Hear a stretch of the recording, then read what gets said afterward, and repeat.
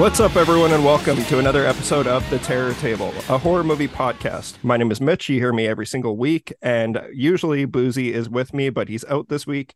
He's a very busy boy, but ghost season must persist. We are kicking off a ghost series as of today, where we're going to be talking about two different haunted house movies. I guess haunted houses, ghost movies. We'll get into the logistics with our guest co-host today. But yeah, we're talking about two really exciting movies, and here to join me for the episode kickoff is frequent guest of the show, Daniel Epler of the Cobwebs podcast and YouTube channel. How are you doing, Daniel? Hey, man, I'm doing good. Happy to be here. Podcasting from my new seaside manor that I recently bought. It's nice, very old. There's really weird sounds at night, though. I'm trying not to jump to conclusions, but it kind of sounds like screaming and wailing. I don't know. It could be the wind. I'm not worried. Might be the wind, might be a knife directly to the back of your head and through your mouth. We don't know. We don't know how this is going to turn out. But yeah, welcome, Daniel. Always excited to have you back on the show. And I guess this is our next guest. It's his second time being on the show. The last time you heard him on with Mark Warner, where we talked about Crimson Peak, which was another ghost movie. So I guess you're just a ghost boy at this point. Welcome to the show, Hayden. Hayden Gilbert. Hey, Mitch. Hey, Daniel. How are you doing? I am a mannequin babysitter. I don't know. I'm not as good at this as Dan. I'm not as good at this as Dan. And I'm just a really annoying as fuck kid named Bob. That kid. Okay. Well, we got to wait to talk about Bob. Yeah. What about Bob? Yeah. So welcome to the both of you. We're going to talk about some ghost movies today. The ones, I believe it was you guys who picked this. I just put out the feeler saying that we wanted to do a haunted house series or a ghost series. It was just something that I wanted to do after we got wrapped up with our slasher episodes. And I think you both chose this double. So we're going to be doing The Uninvited from 1944. And then after that, we're going to go nearly 40 years later to Lucio Fulci's House by the Cemetery, which now, having seen both of the movies, is an incredible pair up. Very much commend you guys for these picks, but yeah. Yeah. Oh, yeah, it was. I feel a little bad because Daniel was like, The Uninvited, amazing movie, amazing. And then I was like, ghost movie, House by Cemetery. Oh, and now I'm kind of like ghost movie. Okay, but I'm like ghost movie, House by Cemetery. Mamma Mia, it's so good. Yeah. And Mitch, you were like, I really want to talk about The Innocents, and I feel like me and Daniel were like, The Uninvited, House by Cemetery. I still really want to watch The Innocents. I just couldn't find it anywhere. Yeah, no, there's plenty of time to do The Innocents, and I've talked about that movie on the show before, so I'm actually more looking forward to talking about. These are both first time watches for me, surprisingly enough, because both of them, spoiler, are directly up my alley. But I do love that, like, even, I led this episode off by being like, it's ghost season, but we're talking haunted houses.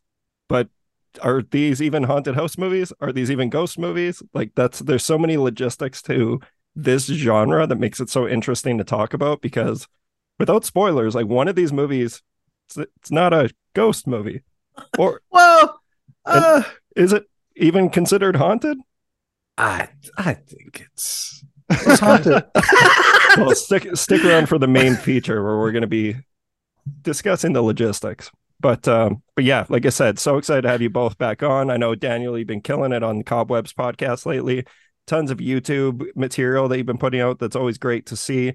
I love seeing your face pop up on my YouTube feed. I spend more time on YouTube these days than ever before. So yeah, it's just really nice being able to see all the content that you're putting out. But I particularly want to shout out your Master Carpenter series that you are currently doing.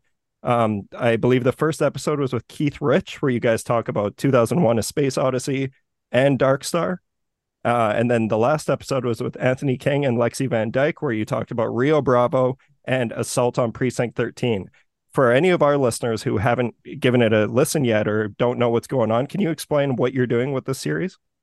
Yeah, definitely. So over at the Cobwebs podcast, it's a monthly series where once a month I put out an episode on a John Carpenter movie. I'm going through all of his theatrical movies in chronological order. One movie per episode, but each episode we're pairing the movie with a movie that influenced John Carpenter in making it. In as many cases as possible, it's a movie that Carpenter explicitly named as an influence. and you can find that for most of the movies. There's a few where I had to do some guesswork, especially when you get later in his career. He doesn't really talk about his movies very much. But so far it's been direct pairing. So 2001 was a big influence on Dark Star. I think everybody knows Rio Bravo was like the main influence on Assaulting Precinct 13, maybe even the main influence on his entire career.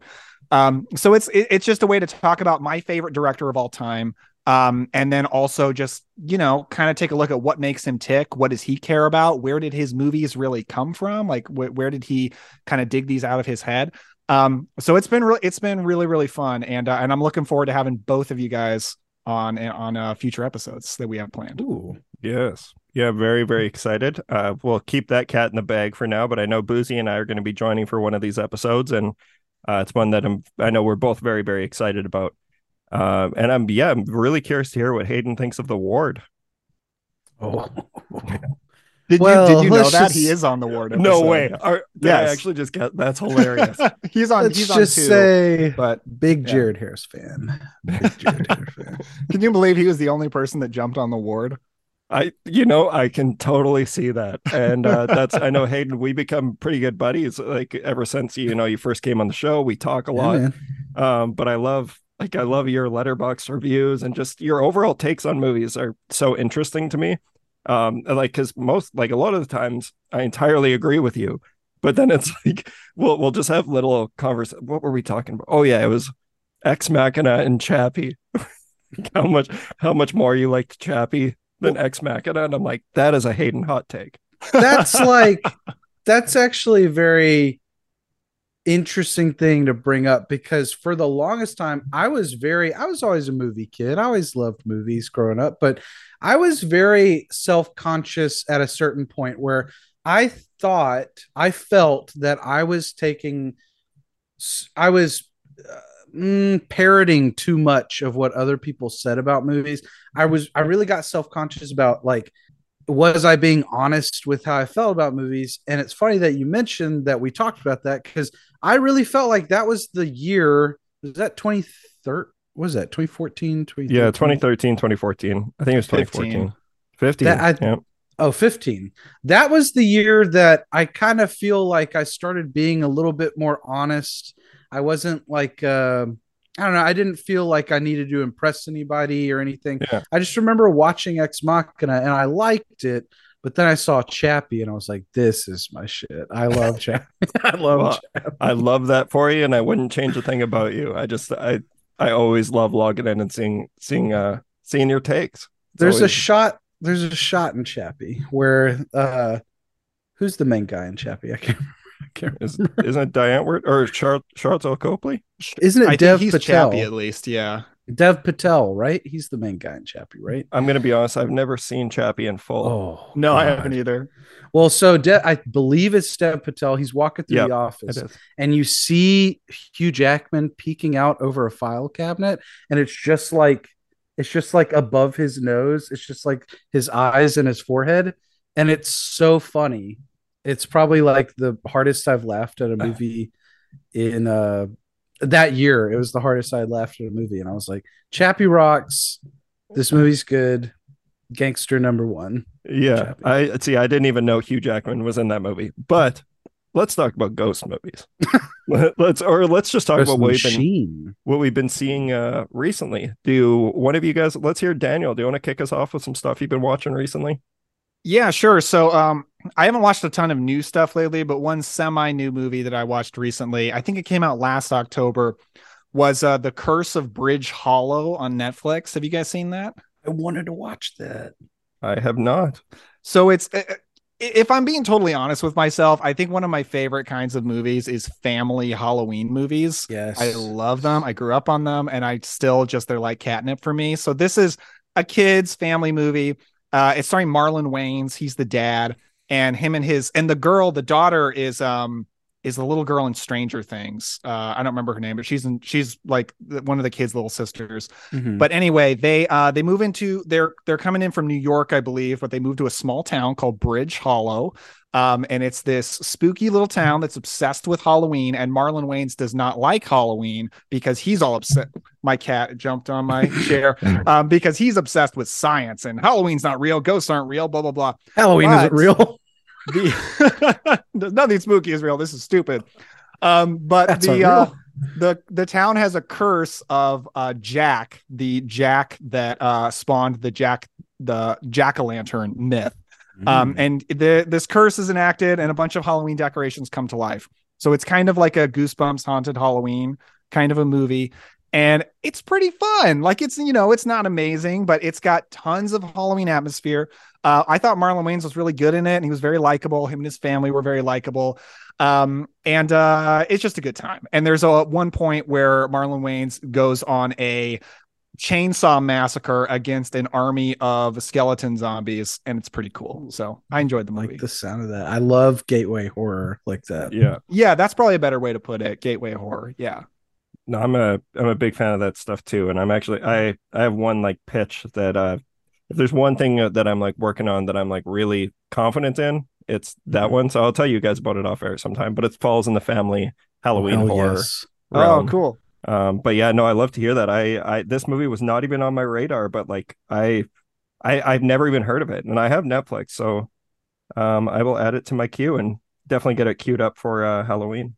I wouldn't want to walk across a hollow bridge, though. It's true. So is there like, okay, Bridge Hollow?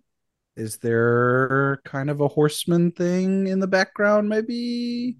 There is no horseman, but there is a giant pumpkin-headed monster that looks pretty awesome. You know, Dan, I believe we talked about this in our epic magnum opus Legend of Sleepy Hollow discussion. It is a magnum opus. I'm glad you called it that. That was a great episode. So I've read that pumpkins were not originally considered part of the Halloween tradition till it got over to America. It was originally like gourds and shit. Like Jacko the Lanterns were carved into like melons and all these kind of turnips fruits. was a big one. Turnips, yeah, ones that grew in Europe. The pumpkin of Legend of Sleepy Hollow is really one of the major things that made pumpkins become a part of the Halloween tradition, because in the story itself, it is a pumpkin. And the reason it is a pumpkin, I've read, is because it was an insult toward Ichabod Crane, because back then they considered people from New York considered people from Connecticut Yankees, because they were Northerners. And so he was like, go back to your fucking pumpkin place, Connecticut, asshole. Damn, I didn't know that the story had that much significance on the pumpkin tradition. That's very cool. I believe it did. I may have just pulled that straight out of my ass, but that's what I've read, at least. Yeah. Awesome. I love pumpkin facts. And you know what, Mitch? Legend of Sleepy Hollow, ghost story. True. A magnificent ghost story. One of the best. Oh, yeah. Yeah. Awesome. Cool. Hayden, do you want to hit us with one that you've seen recently? Oh, let me refer myself to my notes. I've watched quite a bit of horror. I'm trying to think of what I have a lot to talk about. Let's see. Oh, I watched for the first time the movie from the 90s called Screamers. Have any of y'all seen that? Wait, no, I haven't. Screamers. That's not no, because you don't like horror comedy. I think I'm thinking of a different movie. I'm not the biggest horror comedy guy. This is this one. Peter Weller. Yeah. It's got Peter Weller in it. It's sort of more of a sci-fi horror movie. It's about this colony in space that it's very political, which is why my friends who call themselves communists showed it to me. They were very excited about it. But it's all about these, like, it's about this union of workers who were at one time like kind of thrown by the wayside by their business. So they like their corporate overlords. And so these two factions kind of divided on this planet that they were mining.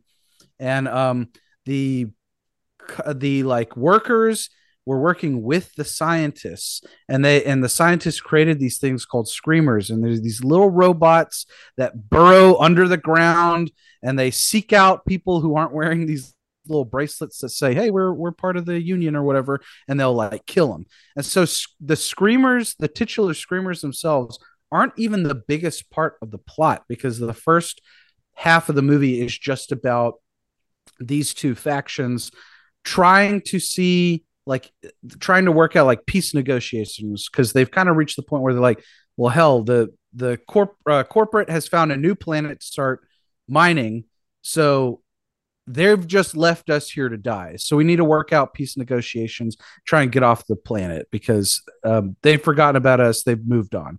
And so it's really full of like political intrigue. It's got really good character work. The dialogue is amazing because Peter Weller's just this cynical asshole complaining about every single thing that like he could think of for the whole first half of the movie. And it is a really cool movie. I had never thought much of. I'd only think I had heard it mentioned on maybe Killer POV back in the day, but never thought I'd actually check it out. I recommend that movie pretty highly because I had a great time. Once the horror kicks in and it starts to become a little bit more about the screamers, it gets really fun. But even before that, it's a very, very engaging movie story-wise. So are they like monsters?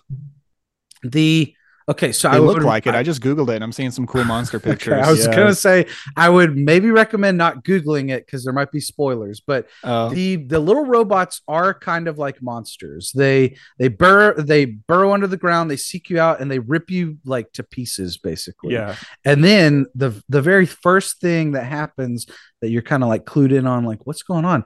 You notice it's kind of subtle. They don't really point it out in dialogue for a bit, but you'll notice that the screamers start taking the bodies. Like after they kill these people, they're like, take the bodies underground. You're kind of like, what are they doing with the bodies? And then all of a sudden, this movie becomes very relevant to something that's going on today.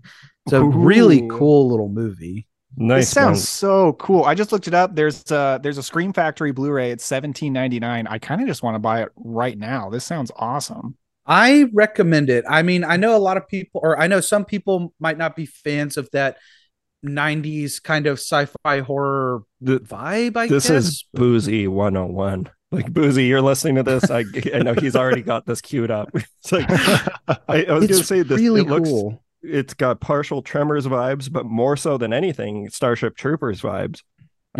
Is kind of what I'm seeing. But this predates it. Yes, it's Starship Troopers without the overt like satire. You know, it's played more straight. Oh, it's on Tubi. This is a Boozy movie. Yeah, Boozy's going to be watching this pronto. Can y'all create a segment called like Boozy on Tubi or something like that? The Tubi corner. Yeah. The Tubi corner. The Tubi corner. Well, we honestly considered changing the terror table to like the Tubi table. We're just gonna that way we could do like movies that aren't horror or just anything that's on Tubi. Tubi has some really good stuff, and then they have some glorious crap on there. Yeah. No, they're the best. Just plain and simple. Okay, that sounds awesome though. Screamers from 1995. Okay, well, I'm gonna go the complete opposite end of the spectrum, and I'm gonna talk about something brand new that I saw this week, or I guess I saw it last week. So I finally had some time off work, and I decided to use that week to just catch up on movies, work on my own projects, and just recharge. And a big thing that's been missing from my life recently is I haven't been able to go to the theater a lot. So last Tuesday, I went to two movies. I went to see the Insidious, The Red Door by myself in the morning, which I'll talk about now. And then in the evening, I went and saw Mission Impossible Dead Reckoning, which wholeheartedly recommend that. I'm not going to spend a bunch of time on it, but that movie's fucking awesome. That was the best out of the ones I saw in the theater last week, up until are you guys doing Barbenheimer? I'm doing Barbenheimer on Sunday. I'm doing date night to see Barbie with the wife, and then I don't know when I'll make it to see Oppenheimer. Okay, what about you, Hayden? I'm taking myself on a little old date to see Oppenheimer. Nice. And then I think I'm going to I may see Oppenheimer in IMAX with Mark if I can get over there. But and then I will see Barbie at some point. Yeah. Are you tapping your fingers? Yeah, you got a lot of noise going on with your mic. Do I? I think you might have just been tapping your fingers thinking like, I'm going to watch Oppenheimer on the IMAX. I was holding it, so maybe my my greasy little hands were like, Yeah. like, yeah. But no, yeah, the Peter memes Lorre over here. memes officially got me. I have tickets to see Barbie at 12:30 on Sunday, and then I'm I going to love the Oppenheimer memes. at 6 p.m. Nice. So yeah, I'm looking forward to that. But no, yeah, the Insidious, the Red Door. Are either of you fans of the Insidious franchise? Yes. And I love that Patrick Wilson is directing this. I love that him and the family are back because they've been gone for 2 movies. And I love that Patrick Wilson did a theme song with Ghost because Yes. horror movies need more tie-in theme songs like they always had in Yes. the 80s. Love Yeah. that. It's a great song. Yeah. I really, really like the first movie, especially the Lipstick Demon and the music. I think Joseph Bishara, MVP of that movie, as much as And I Tiny like the whole Tim. movie. Yeah. Mhm. And Tiny Tim. And Tiny Tim. I love with my entire heart and being Insidious Chapter 2. I think that Nice. might be okay. I'm not going to say it's my favorite James Wan movie, but out of all the Conjurings and Insidiouses, which I almost kind of pair together as like one big thing. I don't know why they're different, They're but pretty similar though. Patrick Wilson, James true, Wan, true, Ghost true. Stories. Out of all of those, and I like, if not all of them, the vast majority of them. Insidious Chapter 2 is my favorite. It's just my kind of kooky, bizarre, weird, and fun, and spooky. I don't love Insidious Chapter 3, although I really enjoy that the conceit is about a mean ghost, a mean like CPAP ghost beating up a handicapped girl. Like that movie goes for it. It's just like Yeah. really brutal and relentless. I want to like that movie more than I do. I never saw The Last Key. I was kind of bummed for a while. I was like, Insidious Chapter 2 sets it up so interesting. You've got this little group. You've got Specs and Tucker and Carl with this little dice, and maybe Barbara Hershey Mhm. as like a ghost hunting team, and you got Ghost Lin Shay leading them as like the Ghostbusters. I was like, I want to see these sequels, and then they kept going back and doing prequels. So I'm interested in 5. I just haven't watched it yet. Yeah. Yeah, I'm a big fan of the whole franchise. Like I really like all 4 of them. I really like The Last Key, but I know that the first one is the best, but 3 is my favorite. Mhm. So it just Really? goes, yeah, I love it. That movie really pulled the rug out from under me. I went in with very low expectations, and now I don't know, there's something about it that I just really enjoy. You and But Mark no, Warner. yeah, I love the whole franchise. Unfortunately, I didn't love the Red Door, which was kind of a bummer because I was really, really looking forward to this, especially knowing that Patrick Wilson was, helming and directing the thing. And I think he did a really good job. I think, I've obsessed over this franchise and Patrick Wilson for a long time. So knowing that he has always been vocal about how he's not a horror movie fan, like that's one thing where I was like, well, I'm not sure how it's going to look when he directs a horror movie, but at the same time, he's been directed by James Wan and some of the greats. So Right. and he's clearly a bright person, and he's an astute filmmaker, and that is on display in The Red Door. It's definitely well directed. I think there's just something about it that, it's got the jump scares, and, a lot of people poo poo on jump scares, but that's a big part of this genre and why people like it. I thought that was what made those Insidious movies so much fun to go to the theater, is like watching the whole crowd jump or the person that you're with throw their popcorn in the air. Like I like that part of horror. So I'm all for, a well-crafted jump scare, and there's a bunch of them in this one. But the movie basically, it picks up all these years later. Young Dalton is now sprouted up. He's a very tall, made me feel so old, which that was like the worst part for me. I was like, God damn it. It feels like yesterday I went and saw Insidious in the theater, That and it movie was was like, 13 years ago. It's oh my insane. God. I know. And I'm like, do I look that different but it's, yeah, whatever. We're getting old. It sucks. But young Dalton, he's really good. Like he's a good actor, and I think, he shows a lot of promise in the future, just as a more dramatic actor in his adult years. But the movie falls into a lot of cliches that I'm not a big fan of. Like he's a art school student that automatically is like, we're going to go into a classroom and she's going to tell him to paint from within. That's going to happen, isn't it? And then it happened. I'm like, oh God damn. Like it's so so cliche. And I'm also not above cliches and horror as well, because there's certain things that work for a reason. But just it just wasn't it just wasn't connecting for me. I feel like another big part is that the movie picks up all these years later and they're divorced now. They're separated. So like What? exactly. That Daniel's bummed me least out. favorite thing. No, like I love that family so much. So it's like, when we open up with they're going to Barbara Hershey's funeral. So automatically she's dead. I'm like, fuck. What the fuck? Yeah, I get, and this is all in the first 5 minutes. So I hope I'm not spoiling it too big, but then, I'm such a big fan of Rose Byrne and I love her character. Like I love Josh and Renee Lambert together, and they spend 90% of the movie apart from each other. I have seen these Insidious movies so many times that I can pretty much recite every word in all of them. And I still forget that there's another brother, like a brother Oh, that yeah. isn't Dalton. The little dark-haired one who never says anything. Yeah. Well, he says something in this one. And I was like, it was He says something. He says something. He has like one pretty important line. And I went to it by myself. I love going to movies by myself, especially if it's like 11 a.m. There's two other people in the theater. I'm like, normally going to a movie like Insidious on opening night is dangerous because you run the risk of being surrounded by really loud kids or teenagers or, people on their cell phones. I'm like, perfect. No one's in here. But holy shit, my eyes rolled all the way to the back of my head. Oh, no. When he said one thing. But, it's not bad. Like the movie is not bad. It's very well put together. Patrick Wilson is like, it would take so much for that guy to turn in a performance that's not short of great.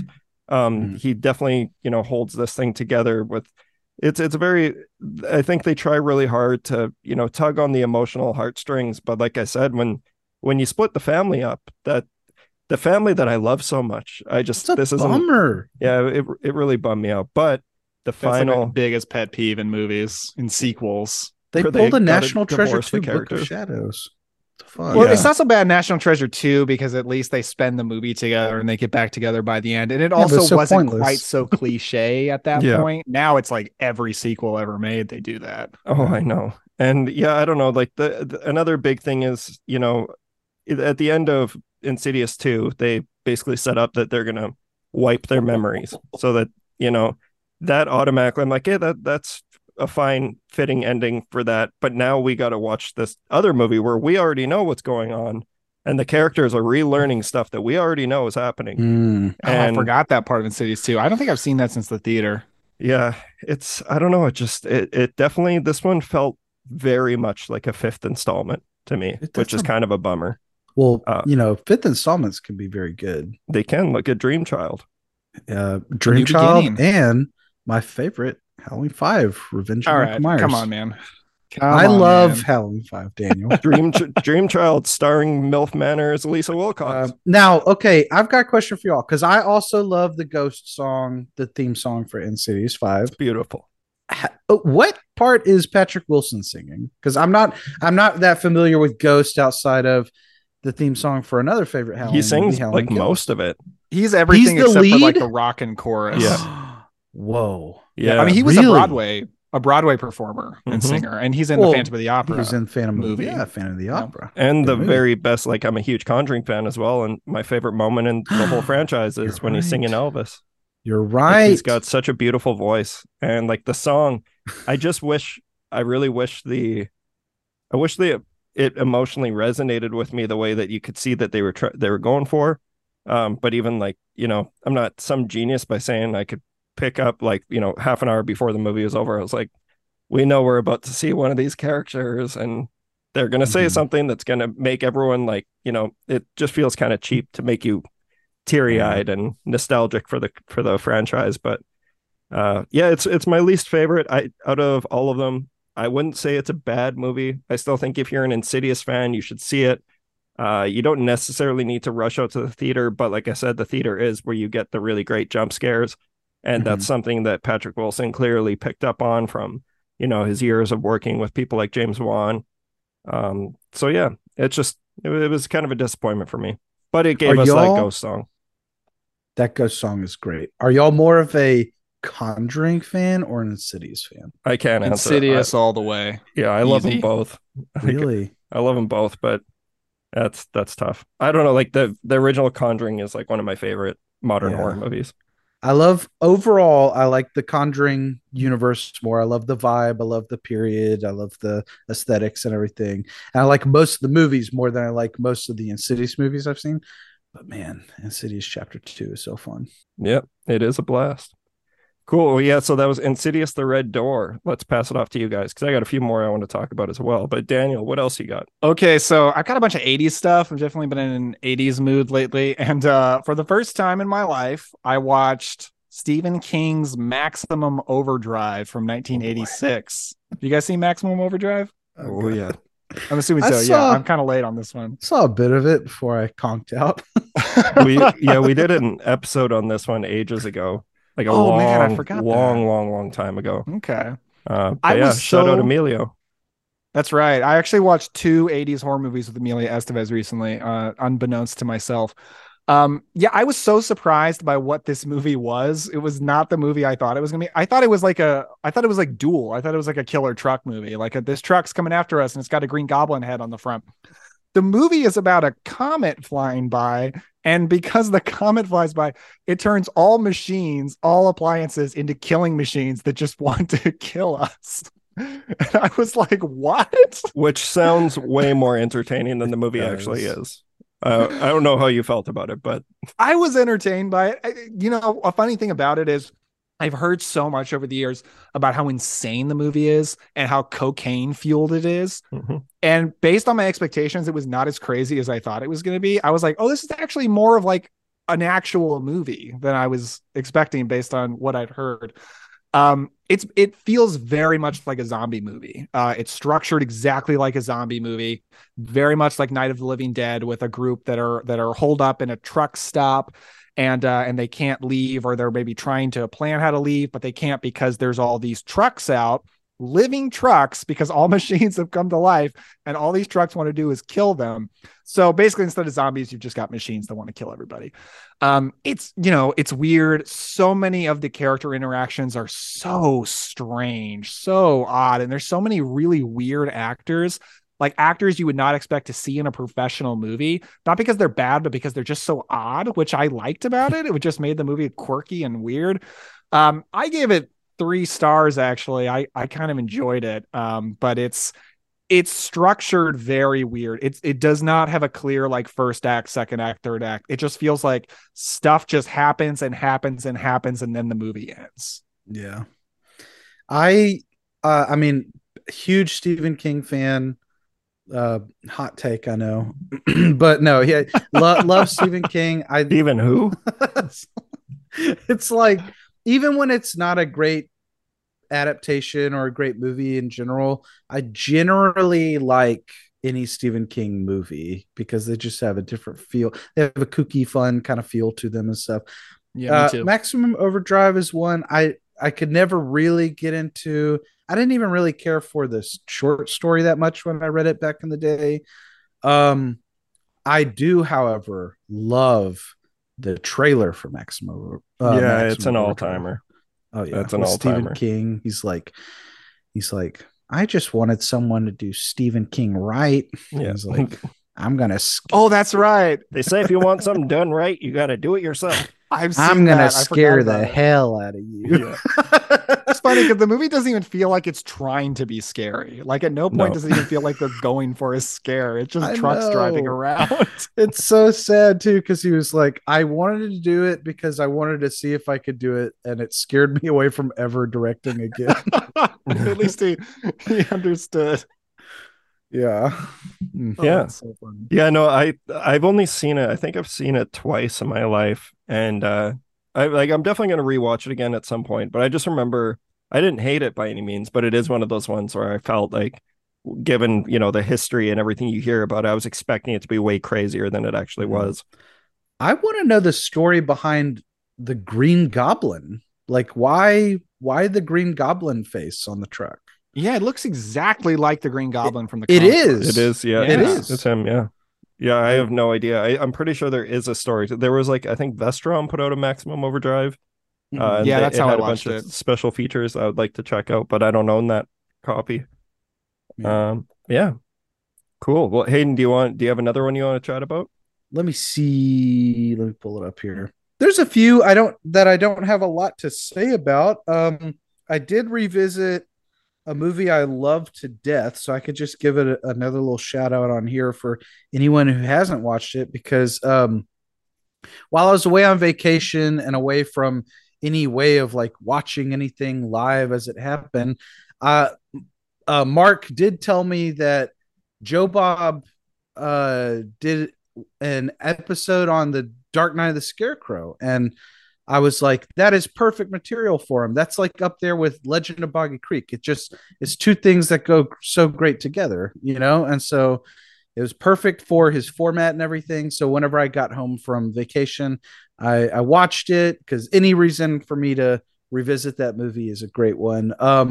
Dark Knight of the Scarecrow is like a made for TV movie from the early 80s. It was written by pretty much the only filmmaker to make it out of my hometown. And the first time I ever heard of it and saw it was when the DVD first came out, I think in 2010 or something. My dad was like, "Oh, he heard that they were doing a screening of it in Beaumont, and it was going to be a Q&A with JD Fiegelson. I don't know his name off the top of my head. Eagleson. But yeah, Fiegelson. And he was like, "We got to go." This was like a huge event back in the day when this came out. He was telling me all about the first time he saw it, how crazy it was, and he was really passionate for it the same way he was about like the Salem's Lot miniseries. So I was like, "Oh man, if this is anything like Salem's Lot, it's going to be great." And we watched it, and just like feeding off his passion for it, I just fell in love with that little made-for-TV movie about a killer scarecrow. And just all these years later, it just every time I rewatch it, I love it more and more. It's slow, you know. It doesn't give you the killer scarecrow action you're probably thinking it does when you see the poster art and whatnot. But you finally get a little bit of it at the very, very end. It really makes you work for it. But there's just such a pleasant, cozy vibe to it that I really, really gel with. It always gets me excited for late summer, early fall. And I think you both have seen it. Mitch, I think you and I have talked about it before. I don't think I've seen Dark Knight of the Scarecrow. I know Boozy is a big fan of scarecrows. Oh. I started with the military guys. Yeah, I started watching it once, and it's a bunch of military guys in a helicopter, and I'm like, "Oh, this is not the vibe I was looking for." And see, Boozy, like, maybe another Boozy time. loves that shit. Like Starship Troopers, Dog Soldiers. That's like Boozy's bread and butter. It's military dudes taking on monsters. But no, I don't think I've seen this, so I'm gonna put it at the top of my list. Oh man, I see it's on Tubi. It's a made-for-TV movie. I think it's generally considered one of the best. I mean, I would agree with that. It doesn't. You don't watch it and you're like, "Oh, this is definitely made for TV." Like, it's definitely well made. Has great atmosphere to it. Mm-hmm. It's such a good. Like, I cannot stress this enough. It is a slow burn, and the kills are edited for TV and whatnot. But it's such a good little movie. The more I think of it, or the more I think about it, the more I am just like in love with the script. I think it's a perfect script and the way everything is set up and paid off. And I didn't know this. I've seen this movie a bunch of times. I felt like I read up a bunch on it, but why I love watching the Joe Bob stuff is because he's just, he's so well versed in all this stuff. He brings up these tidbits I never knew. Apparently, JD Fiegelson, right? Yeah. JD Fiegelson. I don't know why I'm pronouncing it like that. He was in contact with Ray Bradbury when he was writing the script, and Ray Bradbury, who is another one of my favorite authors, took him under his wing and pretty much like not helped him write the script, but he would send him notes, and to the point where like the very last draft, he was like, "You're done. This is great." And so I had no idea Ray Bradbury had such an influence on this movie. It just made even more sense why I was so drawn to it. Yeah, that's got to be like a revelation for you, because I know this movie is like one of the greatest Hayden texts of all time. It's like such a Hayden movie. It certainly and I know feels like it. You're this huge Ray Bradbury guy too, so that's just amazing. I had no idea. It truly felt like the stars were aligning when he said that. I was like, what? It's crazy. You heard angels singing, man. I did. They were wearing burlap sacks over their faces. Well, I do love Scarecrow. So, like, not the movie Scarecrows. I don't think I've seen that one either, but I'm going to add this to my list. Man, it's a great one. There's another one that Jeff Burr did just called Night of the Scarecrow, and that's more of like a Scarecrow slasher. That's a good one too. I recently watched Husk. That's okay. Husk? Yeah, it was all right. I just want a great Scarecrow movie, and Dark Knight of the Scarecrow is a very good movie. It just doesn't give you much Scarecrow action on screen. That's just kind of what I'm missing, but I do like it. I still think a ghost movie. I still think the most satisfying Scarecrow horror ever put to screen is Scary Stories to Tell in the Dark. Yes, that's exactly what I was about to say. Yes, I love that the three of us have brains. Oh man, dude. Okay, yeah, I can't go off on a. Not enough people give that movie the respect it deserves. I was working at a theater when that came out, and I was gripping the table in front of me, and I was just like freaking out because I was having such a great time, and the response was so tepid. Yeah. Whenever, like, after it, I was like, this was such a good little movie. So I think the Herald stuff and that, and Jeff Burr's Night of the Scarecrow, that's gonna scratch your Scarecrow itch, I feel like. Yeah, I mean, that's like a perfect movie for me because it's got Scarecrow horror, it's got a drive-in, it's got trick-or-treating. It's just got like everything I want to watch in a movie, you know? That whole montage set to Season of the Witch is like, oh God. Any kinds of covers of Season of the Witch do it for me. You got Dean Norris, who's your sad dad. That's great stuff. He's great sad dad. Would they he's great. She like so bad for him. You got toes. You got toes. We're all big toe guys. Man, I know. One of my favorites. So at the baby shower for my kid, one of my friends came and he gave my kid as a present the Scary Stories to Tell in the Dark book. Oh. And like I almost wanted to cry. Like I was so touched by that, and I love having that on his shelf. And I do read. I mean, right now he's a baby, so he doesn't know the difference, but I do read it to him already. And I bet he loves the Hearst song and the ones that are like sing-songy and stuff like that. That's awesome. Cool. So yeah, Dark Knight of the Scarecrow. That is 1981. Cool. Yeah, I'm going to watch that one.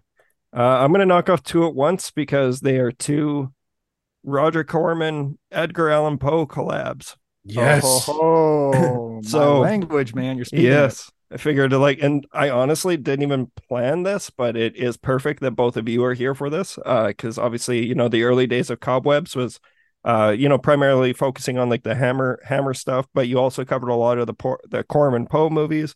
But yeah, I am going to talk about two today. I watched House of Usher. Is it just House of Usher or is it Fall of House of Usher?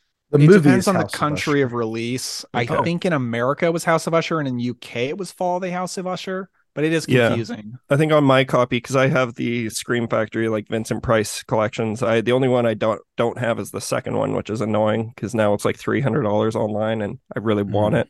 But yeah, big fan of just like this Vincent Price stuff. Obviously, I've talked a lot about on the show, like how much I love Mask of the Red Death and Witchfinder General. Like those, and I love Dr. Phibes too. But I had actually never seen House of Usher or The Haunted Palace. Oh, Haunted Palace is the Lovecraft one, right?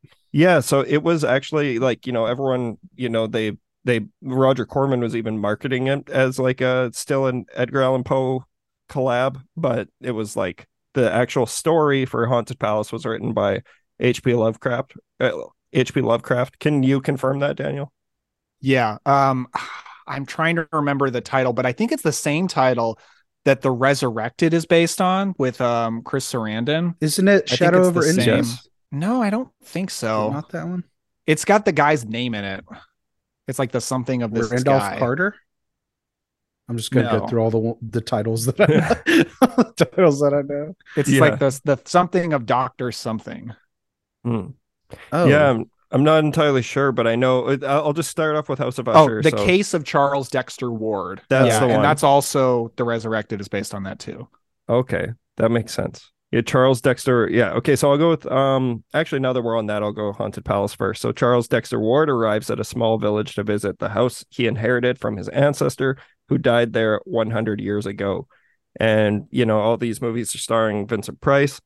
Always a blast seeing him. Basically, the one of the big reasons why I love these movies and a big part of my recent love for them is Cobwebs. Like, definitely got me into all of the gothic cinema that I've always been a big fan of gothic cinema, but I didn't know really where to start with these classics, if you will.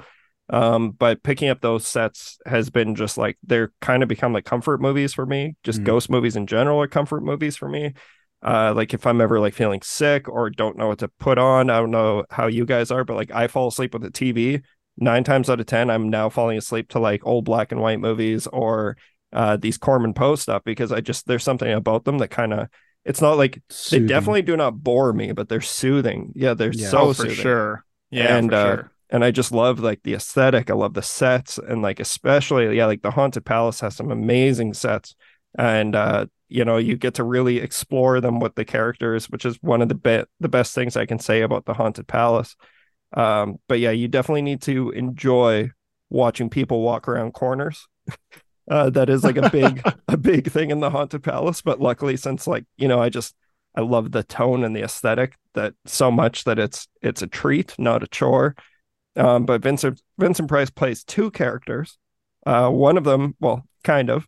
You're led to believe that he plays two characters, but one of them is a warlock, and the other is his nephew, who the warlock is set on fire at the stake. And of course, before in his last final dying words, he announces a curse to all of those around him. And yeah, it's just a blast. Like this one, actually, more so than the others, I kind of felt had a bit of a sleazy edge to it. Because like the It makeup, does. I mean, it's got that one scene. yeah, like there's some pretty kind of uncomfortable things in here, but like the mutants themselves, like the makeup on the mutants, it looks I don't think that they were built to be screened in 4K. Very like splotchy. Yeah, very splotchy. Like it's like the eyes are covered in like some kind of paste, but oh yeah, and I actually saw because I think Hayden, you posted on Letterboxd something about like the only thing that this movie suffers from is there's a painting of Vincent Price in it that looks rough. And while I was watching, I was like, this is like telling my parents that I want to rent a Vincent Price movie, and they go, no, we got Vincent Price at home.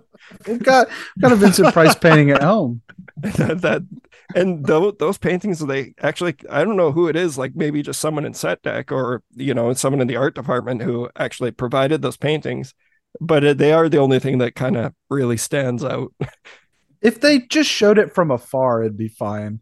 Yeah, I don't know. I really like the Haunted Palace. I like them both probably equally. But House of Usher, another like awesome part about it is knowing that Mike Flanagan's new series is going to be coming. It's around the corner. They filmed it all here. There was like so much drama surrounding by the shoot, but that's like there is for every shoot. Like every movie's a nightmare. What I've picked up on, but everything that I've heard and seen, like I love Flanagan. So I'm just excited. And he just switched to Prime, so he may have been in a bad place with the people he was talking to through Netflix. Yeah. So. Is this not going to be on Netflix anymore? This is the last thing he's doing for Netflix. Oh, okay. And now he's in the Dark Tower universe with Prime. Yeah. Okay. But nothing could ever take away the emotional power that first season of Hill House had on me. Like, God, yeah. I hadn't felt that way about a TV show since like 6 Feet Under. It was like, no, it's very, the best. very powerful. But I want to speculate about the TV show or ask y'all what y'all think. So he's doing that thing that he's been doing with the Haunting series, where he takes like an author and he kind of combines a bunch of their stories into one. Sounds like he's doing that again with Poe, which is awesome because it's going to be the fall of the House of Usher.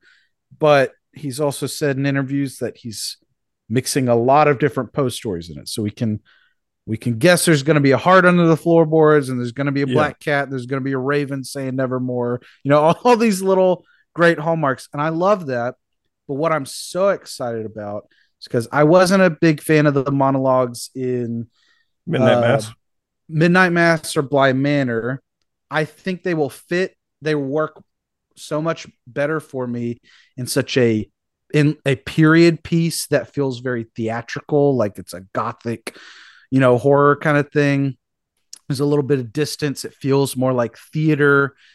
And I'm just so pumped for like a gothic, a something with a gothic aesthetic and like really, really grand guignol style gore, because that's what he's been pumping this up as. Yeah, I think this one, from what I have heard and seen, this is going to be a very, very rock and roll House of Usher. I cannot wait for this, man. And I'm open for that because I don't know. I've liked, almost every single. I think I've liked everything that he's done. Definitely like a big fan of all of his stuff. But this one, it seems, especially after watching the original now, though, like, you got Vincent Price in his full on Machine Gun Kelly mode. Which I know there's a lot of classic film fans just stirring right now that the fact that I compared Vincent Price to Machine Gun Kelly, but maybe he's got Howard the blonde Stern. hair. Howard Stern can interview and be like, "You're so cool. You're like a really cool guy." But the other thing, like, coming so fresh out of the Insidious franchise is Phil Winthrop. He goes into the further in this one. Like, there's a big portion of House of Usher where it feels like it's like, dude, this had to have been a bit of an inspiration on the further. Do you guys know what I'm talking about? Like, the psychedelic scene. Yeah. Yes. Those Corman Poe movies usually have a scene like that. Yeah. I didn't think about it like that, but that's a cool observation. Such a lovely era of horror, the Hammer and Roger Corman movies. I love the 60s. I think the 60s is probably the most underrated decade for horror. There's so much cool stuff. There's a book I need to recommend to you, Dan, that you can hate read. It's called Shock Value. It's by Jason. I got that book. Oh yeah, I read that. And overall, I like it. But me and my roommate at the time, Mark's roommate at the time as well, we were always reading it and we were like, why does this guy hate the 60s so much, the 60s horror scene so much? He was like, everything sucked. Everything sucked in the 60s till Rosemary's Baby. And like, I guess he's kind of like, this was grandpa horror. And then you get the really good stuff. But I had thought that because I'd read the book and I just took his word for it. And then I started watching those Hammer movies and started really getting into the Roger Corman stuff. I was like, this is I feel like I've been missing this in my life. Like, this is so far up, like what I like. So I don't know. Yeah, it's not surprising that he thinks that at all, because I feel like that was the mainstream opinion for 60s horror for a long time. Even during the 60s, I mean, horror is often looked down upon, but I think especially during the 60s, because I think at the time it's like, oh, they're just rehashing this Frankenstein and vampire stuff over and over again, and we're ready for something new. And then Rosemary's Baby and Night of the Living Dead. Yeah. Finally did bring something new, and those kind of transitioned us into the 70s. And then it's like, ooh, it's this brave new world, which I totally understand in the context of the time, being like, oh, finally something different. We're not still doing Gothic mansions. But in the context of today, it's like, well, if you like Gothic mansions, it's like the most visually beautiful version of it. And there's so much cool stuff in there. But I think you kind of do need the context of time to appreciate it completely. That's true. I just remember him shitting all over it, and I was like, damn, Jason, what the fuck? Yeah, I've definitely heard that over the years, as well as people just like, I've heard like primarily the 50s and the 60s were like the rough eras. And I've found so much stuff to enjoy in both of those decades. I think 70s is still my personal favorite, like, decade in film. But there's a little gold mine here. Like, as someone who hosts a horror movie podcast, it's so great knowing that there's still all this stuff that I not only am just liking, but I'm finding new stuff that I genuinely love. And like, that's what's exciting for me is, I probably wouldn't have loved this stuff if I would have seen it when I was a teenager or something like that. Some of this, I guarantee you I would have, though, like, because I grew up even like, I was a big fan of The Haunting from like a young age. And that's a weird one to be a fan of as a kid, because it's like kind of, a lot of people, they find it really dry. But the thing is, with these Corman Poe movies, Vincent Price is always so charismatic that you just can't take your eyes off of him. Yeah. even when Can he's I ask you a question? bastard. Can I ask you a question about Little Mitch watching The Haunting? Yes. Did you get the lesbian stuff at the No, time? I'm gonna be completely honest I with you. remember I did. I was like, oh, Oh, that's interesting. I'm gonna be honest. I didn't pick up on that until like recently. You know, it's I, funny. This kind of goes into what have you seen lately? But I recently watched Waxwork 2. Have you guys seen Oh Waxwork yeah, 2? I haven't They seen do a it. little homage to Waxwork. The Haunting, and the lesbian stuff is so like, you can sleep in my room tonight. Yeah. And it's Deanna Troi from Star Trek Next Generation, which is really fun. So speaking of The Haunting, they they're doing this thing. I guess it's going to be a new trend where they're writing sequels to classics. The some apparently she's well respected. I asked a friend about it, and she's a bigger reader than I am. She was very familiar with the work, and she likes the new author, but she was like, "I'm very conflicted because this friend of mine is also a huge Shirley Jackson fan, and they've kind of given uh this lady, I shouldn't say this lady. I should have looked up her name before I start talking about this. But this writer, they've given her kind of authorship to write an official sequel to Haunting of Hill House. And I just like I don't know how I feel about that. It's a little well, I mean, weird. man, Might be good. Flanagan kind of already did the same thing. Like I know Right, I have a but couple friends who are like, "Oh, Shirley Jackson would hate this." I'm like, honestly, well, I love Shirley. I love the book. I love the original Haunting. I think Flanagan elevated the material. well the difference to Oh, I me, agree. I think it's the Yeah. best version. I of agree. it. It's my favorite thing to come out of that story. Like I love the book to death. I really like The Haunting. But I agree with y'all. I like the Flanagan thing the most out of everything. However, to me the difference is that he made it his own thing. It's like got the character names, that's it. This is an official sequel to the book. So I don't know why it feels different to me. It does feel a little strange. Book may be really good. I don't know. It may also have Dr. Montague training a group of kids at some university, and they come in and ghost bust Ghost Nell in Hill House. Who knows? I don't know. It should pull in like all the legacy sequel tropes. Yes. Yeah. Do you Oh. think, cuz? Oh my God. Well, that's just the best legacy sequel That's right so there. good. That's So Texas good. Chainsaw 3D, isn't it? Oh yeah. Oh, Oh, God. The worst. Okay. Yeah, The so that was best. House of Usher and The Haunted Palace. I definitely recommend both of them. Honestly, Heck I yeah. think in the like either of the I have the first and third volume of the Vincent Price collections, and there hasn't been a single one that I haven't enjoyed. So that's been nice. I have a whole bunch of other stuff, but I know that do you guys have other stuff you want to shout out? I can't. Oh, let me shout one more thing real quick, and it's I just watched this horror anthology from 1983 called Nightmares because I got the Scream Factory Blu-ray in their Shocktober sale last October, and I finally popped it in. And it's a collection of 4 stories. I just love horror anthologies. There's such a good vibe to get in the spooky season mood. And it's 4 stories, and it's interesting. There's absolutely no wraparound, so it just goes story, story, story, story. And the first one is definitely the best one. It's this one where this woman has to go out for cigarettes when she knows there's this escaped lunatic on the loose. So she risks it. And of course, she's probably going to come into contact with that escaped lunatic. There's another one with Emilio Estevez, where he's this teenager addicted to this video game and he can't stop playing it. And it's got a lot of like fun 80s arcade nostalgia because he keeps going to the arcade to do it, which is fun. And there's another one with Lance Henriksen.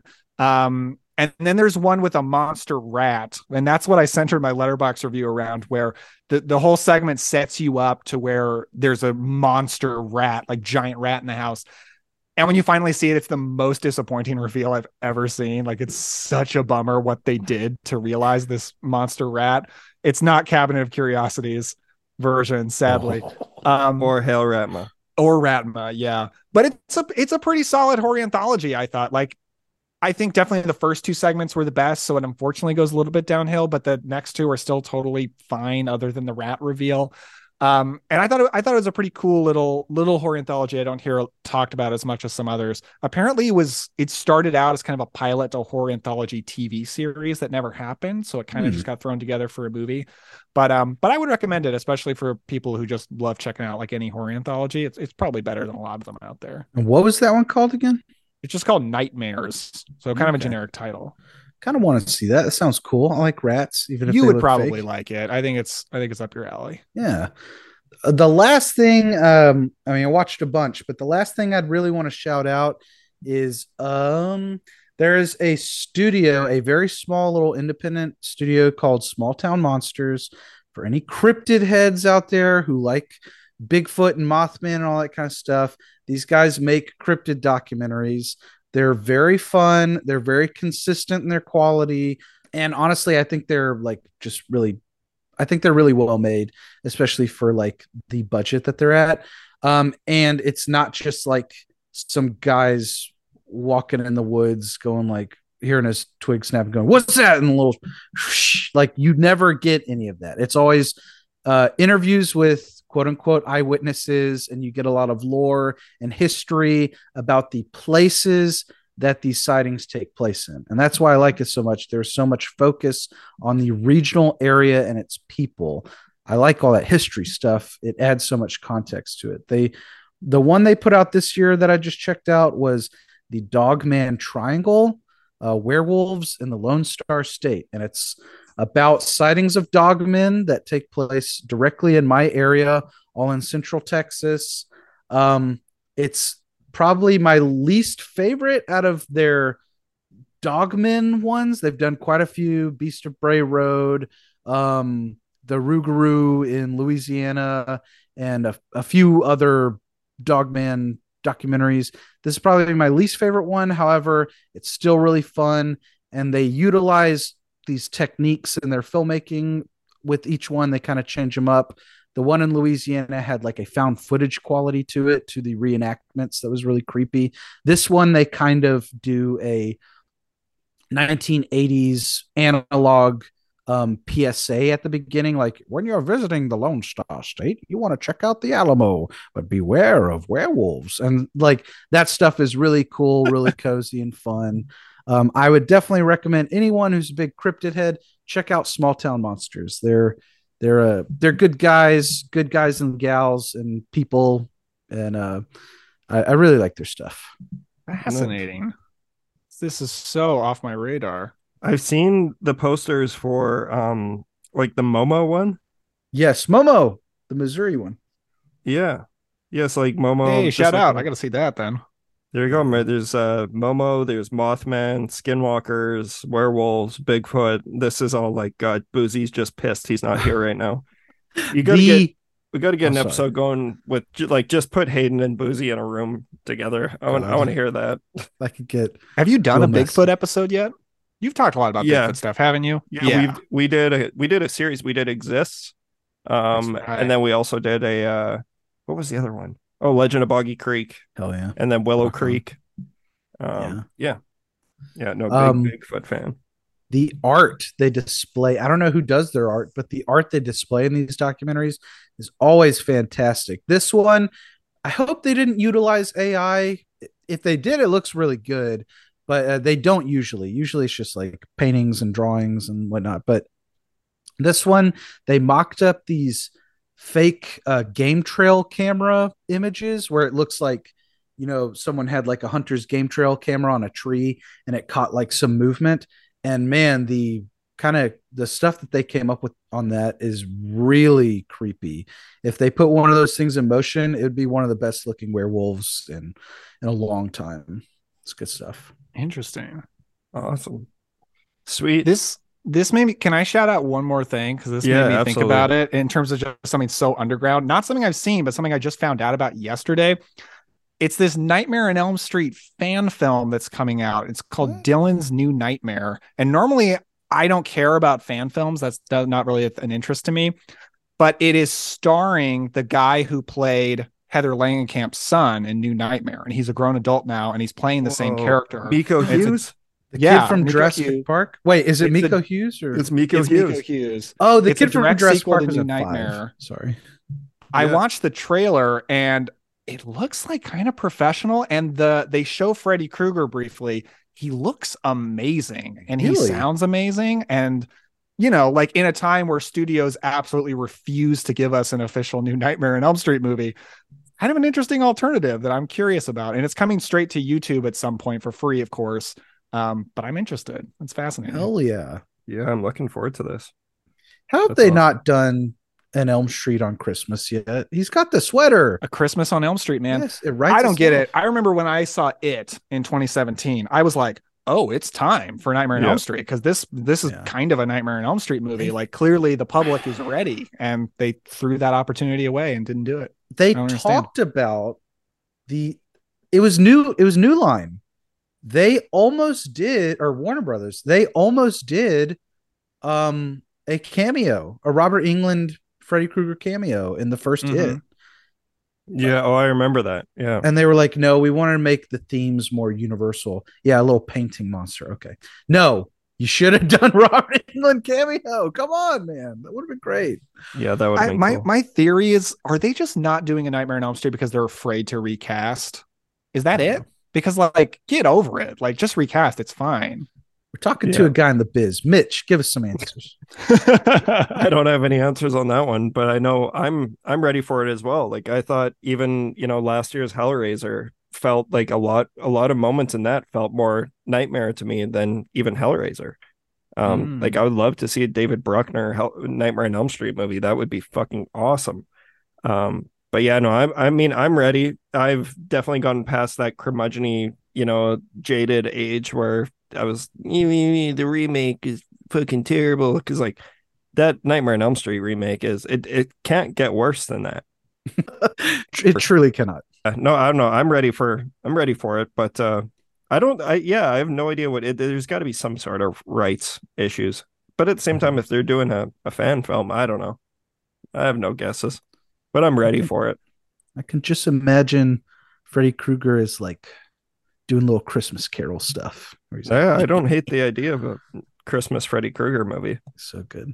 Oh no, it'd be awesome. Freddy Krueger come down the chimney, man. Yes. All right. How about before I'm going to knock off one last quick one, because I'll just be quick. I also watched The Old Dark House from 1932. Oh, right on. Yeah, directed by James Whale, the dang lad who directed films like Frankenstein, Bride of Frankenstein, The Invisible Man, starring Boris Karloff, Melvin Douglas, Charles Laughton, Gloria Stewart, who's that the old woman from Titanic. That was pretty cool to see. And James Whale, star of The Whale. Sorry. So stupid. Well, Brendan Fraser does have that James Whale connection, actually. Yeah. Oh, yeah. Gods and Monsters. Synopsis is: seeking shelter from a storm, 5 travelers are in for a bizarre and terrifying night when they stumble upon the Femme family estate. Daniel, Hayden, you guys have both seen this movie, correct? I know Cobwebs, you've done an episode on it. I didn't know, but I've seen it several times. Yeah, I could have sworn that I heard you talking about this one. I'm sure I heard you talk about it. I was on Hammer Pub talking about the Hammer remake of Old Dark House. Okay, yeah, which is very bad. Yeah, I've heard that one's not great. Are you a fan of this one? Oh yeah, for sure. It's super fun. Not a haunted house movie. Almost like more of a comedy than a horror movie, but it definitely has that horror atmosphere. And I can't remember the actor's name, but the guy who plays Dr. Pretorius in Bride of Frankenstein is in this. Yes. And he's so fun. Just all the scenery being chewed by him. I just love him in that movie. Yeah, I had to honestly look it up. Like when I started it, I was like, is it meant to be funny? And then when I realized it was James Whale and everything, I'm like, but a lot of people don't realize even Bride of Frankenstein is funny. Like Bride of Frankenstein has some amazing comedic moments. And Invisible Man too. Oh, totally. Yeah. So I think his stuff is just very much my jam. I did really enjoy The Old Dark House, and it is just cool seeing this has got to be one of the OGs for this template that has been, redone countless times at this point. This has got to be one of the first to do it. Even like a Texas Chainsaw Massacre had to have taken some inspiration from The Old Dark House. So yeah, I definitely thought it was a lot of fun. I watched that one on Canopy. If anyone has the Canopy app, you can just go get a library card and you can sign up for it for free. There's some amazing classic films on there. I've seen a lot of really good stuff on there, but wanted to shout out the Old Dark House because I'm doing another episode this week, like the next haunted house series. We're gonna have our friend Cassie Ozog on to talk about House on Haunted Hill, the original, and the 1999 Dark Castle remake. Oh, yeah. Doesn't get much better than that double right there. Yeah. I'm rewatching the Dark Castle one tonight after we finish up here. So, but I got plenty of other stuff that I've watched. Like since I had holidays, I was able to finally watch a bunch of stuff. So, I'll talk about that stuff next week. But do you guys want to talk about the Uninvited and how? No, I'm done. Do it. You're done? No, yeah. No, I want to talk about it. All right. We're going to take a quick break here, and we will be back to discuss The Uninvited from 1944. See you on the other side. This is the voice of the uninvited.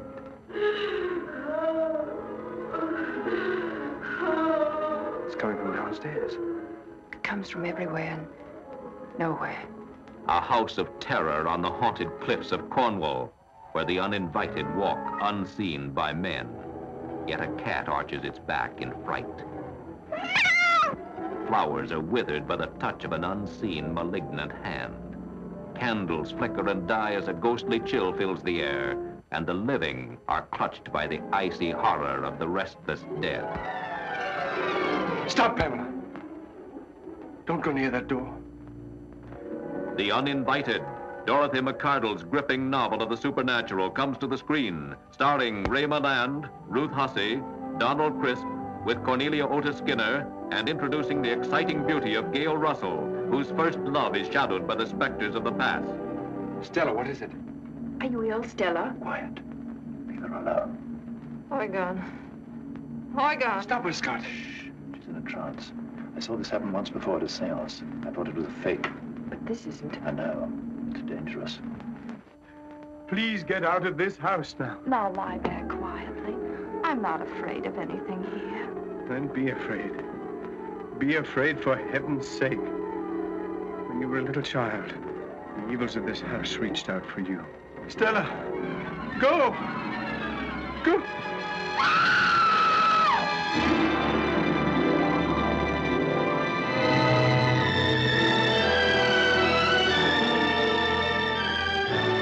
All right, and welcome to our main feature presentation where we are going to be discussing, first up, The Uninvited from 1944. So this was a movie directed by Lewis Allen. Actually, I think I just want to pass this one off to, I think it was, Daniel, you were the one who chose this one. So we'll get you to give our listeners a bit of a rundown on what The Uninvited is, why you chose to pick it for this episode. Yeah, well, The Uninvited's from 1944, and it's pretty significant in terms of haunted house movies, and I think it's kind of fitting that you're kind of starting the series off with it, because it's one of the earliest haunted house movies that does not treat ghosts like a joke and doesn't treat it like a Scooby-Doo kind of thing. Because prior to this, in kind of most haunted house type movies, there's no actual ghosts. Like even if you look at Old Dark House, or you look at The Cat and the Canary, which is another classic story with this kind of a template of the spooky house, there's no actual ghosts. A lot of times it's like criminals faking it to try to get an inheritance or something like that. And The Uninvited is kind of groundbreaking because there's ghosts full on, and you even see ghosts in this movie. But kind of the basic plot of the movie is it's about Ray Milland and, oh gosh, I didn't look up the actress, but his sister. They are visiting their city people, but they're visiting the seaside, countryside, and they find this big old house, and they kind of fall in love with it right away. They're able to buy it super cheap from the guy who owns it. So now they move in, and they discover the house is kind of haunted. The guy who sold them the house has a very cute daughter who Ray Milland starts falling for. So you get a little bit of a romance in there. So yeah, that's pretty much what The Uninvited's about. Awesome. Yeah, I know I saw the remake when it came out when I was working at the video store. I can't remember the remake at all. I was honestly going to maybe try and rewatch it before this, but it's not a remake. There's actually a lot of movies with the title The Uninvited, and none of them are related. That one is a remake of something, though. I think it's another Japanese horror. Oh, remake. Okay. Yes. I think it's part of that. Like it's Tale of Two Sisters remake, right? Yes. Okay, that makes so much more sense now. Because 2009, Emily Browning, she was in like Sucker Punch and a series of unfortunate events. Like I remember, like I remember seeing that movie and it really doing nothing for me, but that makes so much sense that this is more of a, yeah, it's a tale of two sisters. Okay, that makes sense. You brought that There's up, also Mitch, an and I was 80s like, on oh, there's also an 80s uninvited that like Vinegar Syndrome put out. It's about like a killer cat or something. That's Yes. also unrelated. yeah. Okay. All right. So yeah, so there isn't an authentic remake of The Uninvited from 1944 yet. But if you think about it, there's kind of a lot of remakes. I guess. It's kind of a standard template. Yeah, that's true. Awesome. So yeah, you're a big fan of this one, Daniel. I am, yeah. And I think I got to credit my buddy Chris Furtado, who's been on here. I think he's the one who introduced me to it because he's a big Ray Milland fan. So he's seen a lot of his movies. And yeah, I just kind of fell for it right away. I remember when I first saw it. So it's kind of interesting we're talking about it on here. I thought, I don't know how much I would recommend this to horror fans because I think it is an important original text in the horror genre, but it doesn't feel a lot like a horror movie for a lot of it. It has some spooky scenes. You do get to actually see the ghost, which I love. I'm a big fan of actually getting to see ghosts in movies and it not just being an invisible apparition. You get a seance scene, so that's cool. But a lot of it kind of feels like a classic Hollywood romance or romantic comedy. And for me, I love that stuff. So you pair that kind of thing with also haunted house movie. That's so up my alley, but it doesn't feel as much like a horror movie as like the Universal Monsters stuff does for horror fans, I don't think. No, not until at least like there's definitely a moment which I guess, full spoilers ahead. I don't this is like, luckily with like films like this, I feel like there isn't a whole lot to spoil that would destroy your experience of watching the movie for the first time. Yeah. But there are some more intense moments that like kind of caught me off guard, like specifically when Ray Milland is are they doing I watched this a couple of weeks ago at this point now, but there's like the moment where she runs outside and like is getting ready to eat herself off that cliff. Oh, yeah. And it's like that was actually like kind of a tense moment.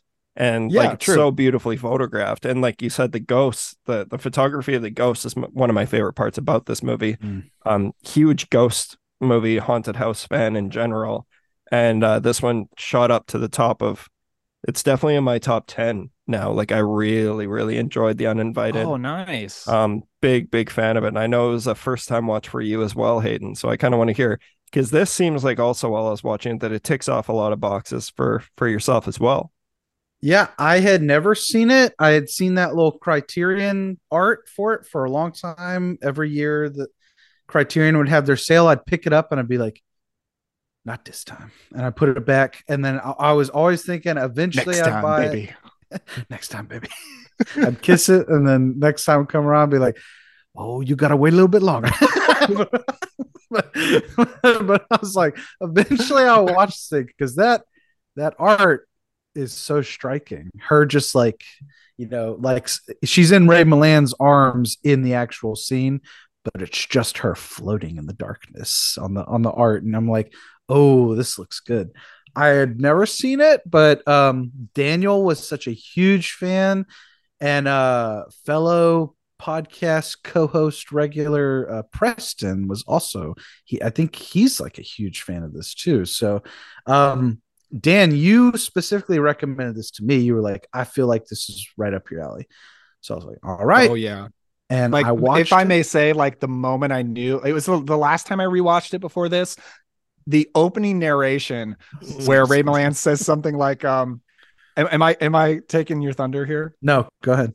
Okay. He says, like, in this seaside town, he says, there aren't more ghosts here than anywhere else. It's just that the folks here are strangely aware of them. I was like, oh, that is a Hayden line. That's a very Sleepy Hollow kind of line. I knew this would be your thing. The vibes are immaculate. Like the very beginning, it's like this slow panning shot. You're looking over the coastline, seeing these waves crash. You pan up or you tilt up. Everybody always says pan for everything.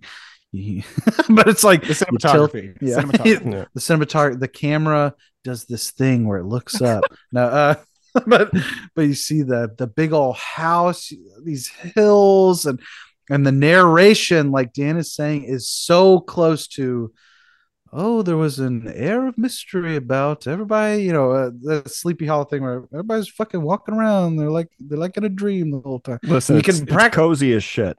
Like it is just yes, cozy as all hell. you can practically hear Bing Crosby being like, "Buh, buh, buh, buh." It's just like, it's like, take me away, Ray Milland. And so I was only familiar. Look, I'm not super well versed in older cinema. I've seen what I've seen. I've seen what interests me. I was really only familiar with Ray Milland from Dial M for Murder. I love him in Dial M for Murder. But I never seen him like this younger guy, romantic lead. He's But 37 years old. I guess okay. that is still a younger than Dial M for Good. Murder. Okay, good. We're still there. Yeah, hell yeah. I'm very young guy, very I just turned 33, guy. so I'm like, please, 30. Got Let's his make whole life- 37 young. Sort of a guy who's got his whole life ahead of him. No. Yeah. Interested in a 20-year-old. I love that part where his sister keeps referring to her as a child and he goes, she's 20. Stop trying to push her into the nursery. He's like, bro, stop. Okay, like, Leo. Stop bringing. He's like, stop bringing it up. But like, so he's kind of doing that narration. And Dan, I was like, oh, baby. And I was in from the beginning.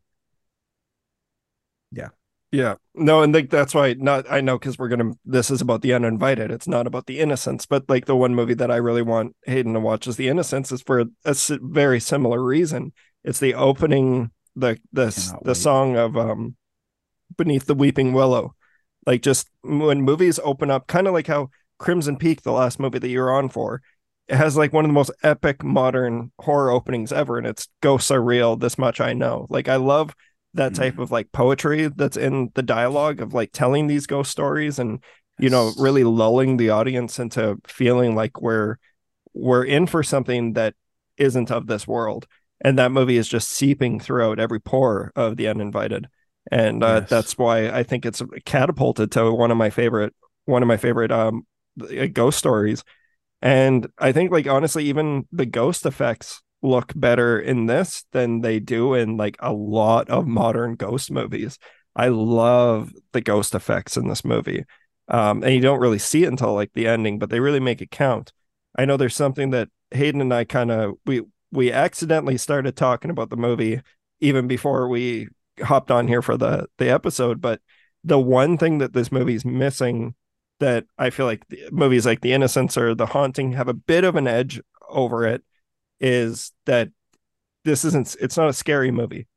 Yeah. And I don't necessarily mean that as like, that's not a negative. It's just, this is still trying to figure out the ghost template. And, it's not like, even you mentioned House on Haunted Hill is another one where it's like, it's a haunted house movie, but there's technically no actual hauntings happening. Right. And then with this, it is just like, this is absolutely real. Ghosts are real in this universe, and we're going to show you. And it was more so like kind of comforting for me rather than scary. And I mean that as a positive. There's an element of intrigue about the mystery of just what happened to the mother, what happened to the daughter. There is an element of mystery about the story, but I don't even think it. And now, Daniel, correct me, but I feel like the movie isn't even preoccupied with trying to be scary. No. Yeah, I would agree with that. And I think Mitch is right when they're still like figuring this out. A lot of it just doesn't feel like it's really built to be a horror movie. And it's not quite alone in this time period of being like a ghost movie that's not super horror-y. Like, oh gosh, what is that movie called? Okay, well, there's this other movie where it's kind of a comedy where Rex Harrison's wife dies and then he remarries, he finds a new woman, but then his wife turns out to be a ghost and she's walking around just talking to them and driving them crazy all the time. And it's kind of a comedy. And so there's like a lot of movies like this from that period. I don't find The Innocents scary either. So that doesn't really put The Innocent. I'm not a big fan of The Innocents. I've only seen it once. It didn't do much for me. I agree. The Haunting is definitely scarier than this movie. But my thing with I like The Haunting because it has some scary stuff in it. I find Eleanor Nell so off-putting and annoying and impossible to spend time with. She's That the far I do. movie. I struggle with The Haunting a little bit. So Oh, I you know it's kind watch of her weird. fucking mouth. She's not the Bob of them. She is, her performance is very annoying. Now She's that being difficult for said, me. she's like that in the book, so it's accurate. Yeah, I know it's kind of weird because of the three, this is definitely the least of a classic, but it's my personal favorite of the old black and white ghost movies. Mm-hmm. Well, the romance. Oof. I love the romance. I love the coziness because I love coziness in horror. Yeah. That's I'm a big fan of that. Oh, baby. No, I big agree. time. Yeah, and like that's the thing too is, like with the haunting, like, and I know we're not, this episode isn't about the haunting, but in regard to the difference between that and The Uninvited is like the haunting is the first that I can personally pinpoint, and I'm sure like because Daniel, you've seen a far more classic cinema than I have. I'm still very much learning a lot. Like I have a lot of blind spots, but the haunting was the one that really introduced like sound design and using that to scare you, and like really hearing the voices in the darkness and hearing the cabinets close and like the loud noises and the banging and like all of the like that's just inherently scary and stressful when they're just bombarding you with sounds. And that's something that some of the best modern ghost movies have all borrowed from. And I'm sure that there might be something that predates The Haunting in 63 for doing that, but The Uninvited takes a different approach. Like it's more so a mystery, and you kind of were in 1944, like you got to put yourself in the shoes of people who are going to this. Everyone wasn't so apt to seeing how someone would just be like, oh, I want to buy this gorgeous seaside house in this town, and it's going to be cheaper because someone died here. And it's like there are so many, that trope has been so overdone since The Uninvited that you got to give it the benefit of the doubt that like it wasn't standard procedure to just accept that and move into the house, if that makes any sense. Yeah, and even where like there might be a lot of tropes you recognize, you might be like, oh, I know where this is going, blah, blah, blah. I just think the dialogue is so entertaining in this movie. It's like so clever, so witty, so snappy.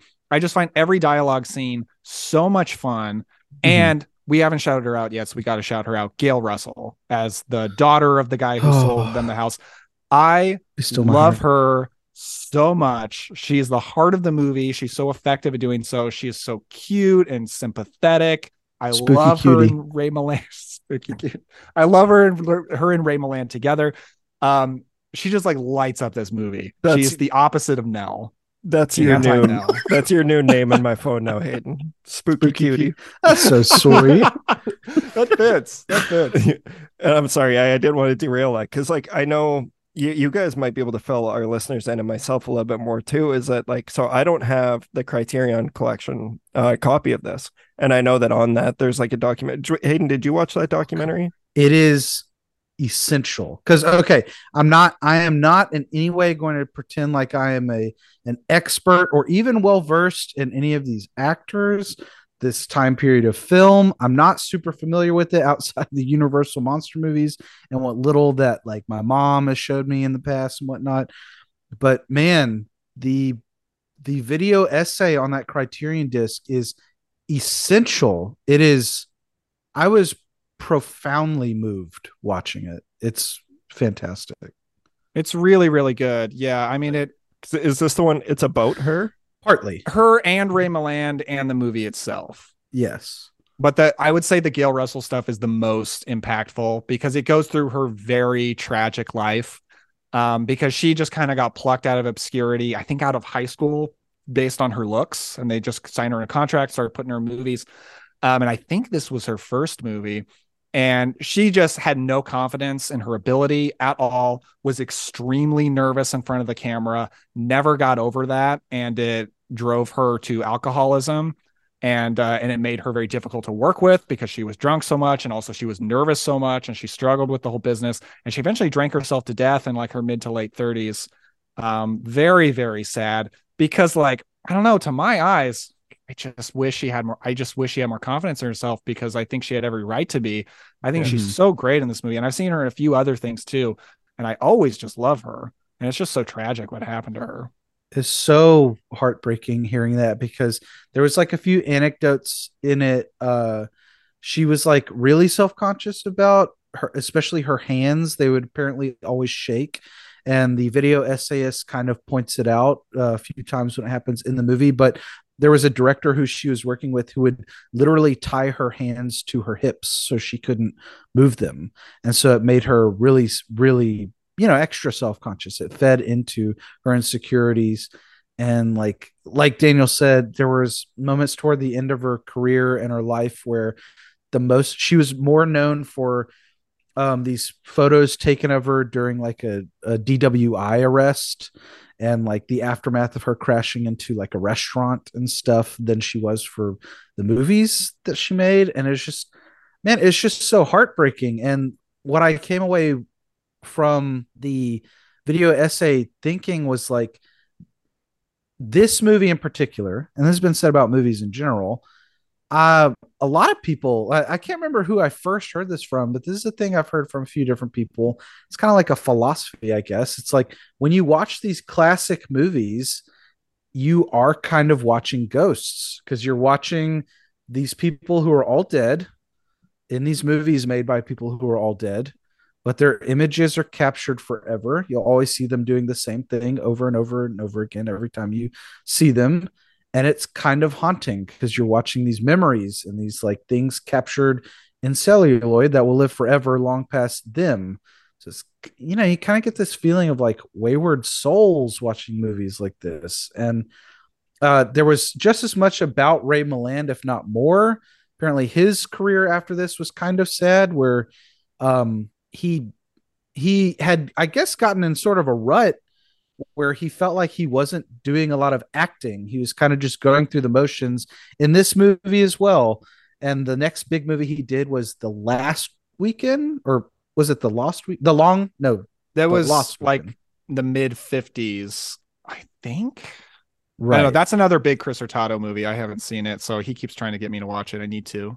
I've never seen it, but it's about an alcoholic. And so Ray Milland was like, well, oh, I've no, got it's to 1946. My bad. Okay. Gotcha. Well, he was like, I've got to do some acting for this. And so I kind of woke him up. And the quote that stuck with me was he had said in an interview, he was like, life didn't feel joyous anymore after doing that, because it's such dark subject matter. So he kind of, other than doing like Dial M for Murder and some other movies like occasionally that were bigger, he mostly did a lot of like B movie schlock.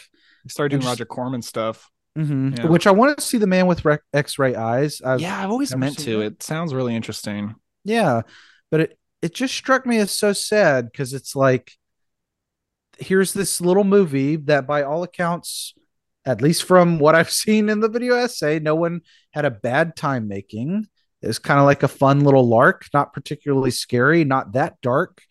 I mean, kind of dark subject matter, but nothing like, brutal alcoholism. Like being the darkness of The Uninvited is all like implied, right? And that's what some of the best ghost stories do as well.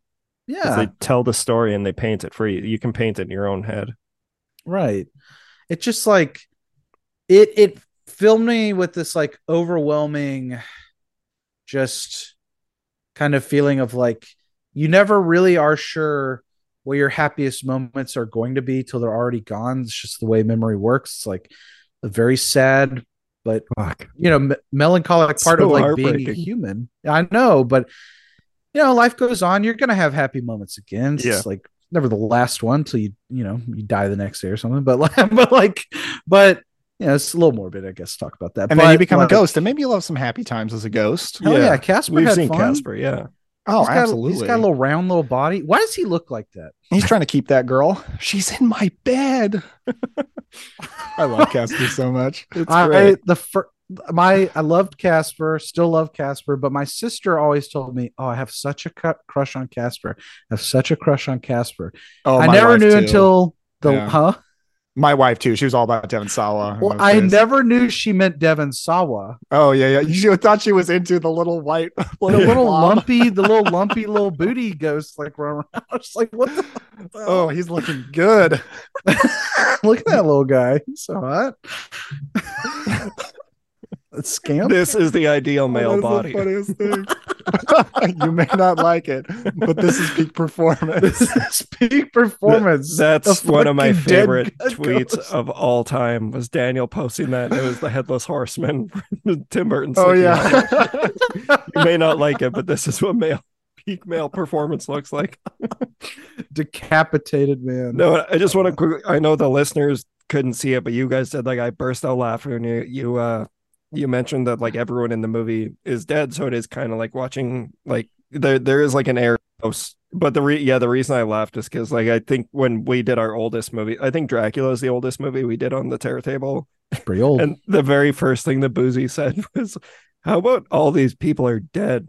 It's like, what an observation. It's a little weird. It's a little weird. That's why I started laughing, and then I immediately felt bad because you like had a very poignant comment. But no, yeah, it's I feel like I need to buy that Criterion of the Uninvited because I love the movie so much, and I want to see those featurettes. Because it does sound extremely tragic. It looks like she died when she's 36 years old. Yeah. That's really sad. Another thing that stuck with me, I want to get y'all's thought on this. The video essayist described Ray Milland as both bland and uncanny. They said that like he's like one of those faceless figures because he's so generic. I don't know.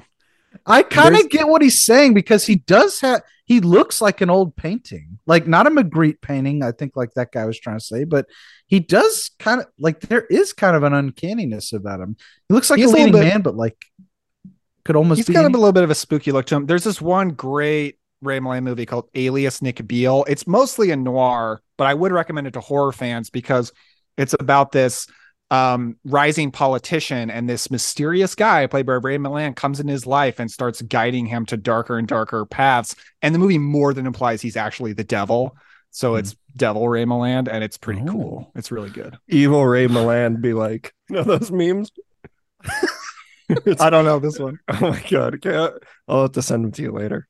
When that guy said that, it reminded me of when Norm Macdonald was doing his Albert Fish bit, and he was like, they described him as both gray in appearance and demeanor. I just saw Dirty Work with Norm Macdonald. I saw that on laughing. Oh my god, I used to love that movie so much. He's the fucking best. I love Norm Macdonald. Bob Saget directed Dirty Work. Oh man, classic. But So yeah, good. The Uninvited is an absolute classic. I highly recommend anyone listening to this to check it out. sure. This would be a great one to throw on your Halloween list. Another good quote from the movie itself. The dinner will be late, sir. It's the lamb being awkward. Iconic. The lamb's being too awkward. I can't cook it. You know, all of us are that lamb sometimes. It's true. Well, every day of my life. Guilty as charged. How'd y'all feel about the little goofy I know Dan likes it. The little scene of them sailing. And he's like, oh, I never get sick. Hard cut to blah, blah, blah. Yeah, I love it's it. charming. It's so good. Super cute. It's so cute. My mom, here's the most ringing endorsement I could ever give this. My mom would love this movie. Would love it or does love it? She would. She hasn't seen it yet. But she Okay. can't watch scary movies like she used to. She gets too scared. But my mom would love this movie. And that's not a negative. Mom movie confirmed. Movie No, is but that- charming as hell. That's the thing though, man. Like I don't know how to explain this because there is no way to properly explain it. But like, you know, I was watching Child's Play, I was watching Jaws, John Carpenter's Vampires, all these movies when I was like 7 years old. But it was The Haunting scared the shit out of me when I saw it as a kid. Because it was on Turner weird. Classic. It was on Turner Classic Movies when the Liam Neeson Haunting remake was coming out. And I remember I was like working myself up to tackle that movie. And it's a bad one. I don't think it's been a while since I've seen it, but I don't think it's as bad as everyone says it is. But it wasn't great. I don't know. I'm not going to die on that hill. But the original, the black and white Haunting scared the shit out of me. And like clips from The Wolfman, that was like the first Universal monster movie I ever saw, and it scared the living shit out of me. The I thing don't that know scared why. me more than Scary, anything yeah. else when I was a kid was the original The Fly. End of that yeah. movie. Scariest thing I've ever seen in my life. Still Was scary. Was it the help me? Help Yeah, me? like, Yeah, oh that's man, traumatizing. traumatized me as Yeah, a kid. It's, Creepiest thing ever. It's creepy and so sad. yeah. Oh, it's And like if the you, most depressing thing I've ever seen. and if you want to hear more The Fly talk, I was on Cobwebs with Chris Hurtado and Daniel Epler talking about the original The Fly. Heck Oh, yeah, man. that was a Great fun movie. series. Yeah, Y'all super made fun. me that series made me pick up that box set and watch all of them. Good. I Hey, love fun. that box those set. flies are good. They The are. Fly- It's a great franchise. Dude, The Fly 2 is so much fun. It's Oh, when so the guy pulls his face off, that's like one of my favorite shots in any movie. yeah. I love that the plot of that is some gangsters being like, let's throw these bodies in the fucking fly machine. I love the end when the guy gets like merged with the dog or something, and he's like the old creepy CEO, and he's got like the most depressing ending like any corporate villain has ever gotten in any movie. Classic. Oh, Anyway, Awesome. Okay, so that was The Uninvited. Any final last words before we move on to our other pick of the week? no, yeah, it's good stuff. I think more people should watch it. Yeah, Oh yeah. agreed. I think it's funny that a big plot point in the movie is he's like, okay, Lay, choose me or your dead mom. I know I like just when her met you. father, No, her I just father met is you. telling her, "No, you can't hang out with this guy," and she just goes, "No, I'm going to. Sorry," Mhm. and that's how the conversation goes. Hell yeah. Awesome. Oh, good Now let's chat about House by the Stephen, where are Cemetery. you? Please answer me. Steve! In this house, what you don't know will hurt you.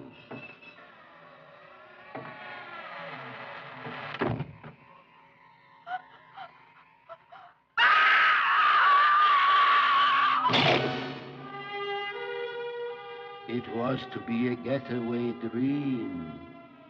It's becoming a runaway nightmare. Do you see anything? Some old steps going down.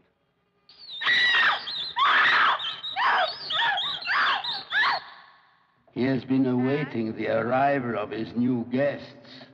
One by one, they are disappearing. One by bloody one. No! No!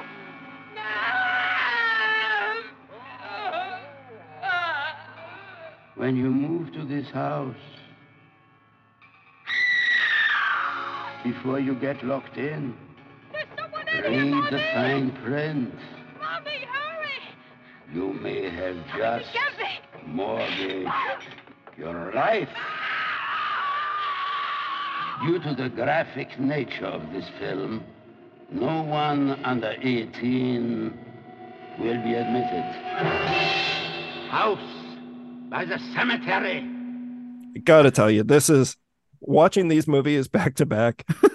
What Wild. a perfect pairing. And by perfect, I mean, holy fuck, do we have complete opposite ends of the spectrum here. So that's why I've been really looking forward to this episode. So I know this was a first time watch for me as well. Daniel had even pointed out this is officially the Terror Table popping our Lucio Fulci cherry.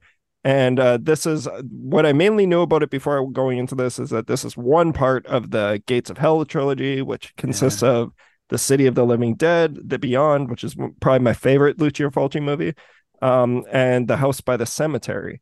So it is also just absolutely batshit crazy thinking how Lucio Fulci released this, The Black Cat, and The Beyond all in 1981. That is an King absurd run. That is crazy. That's crazy. But I think this one was your pick, was it not, Hayden? Oh, for sure. So I love Dario Argento. Don't get me wrong. I love Dario. Love me some Dario.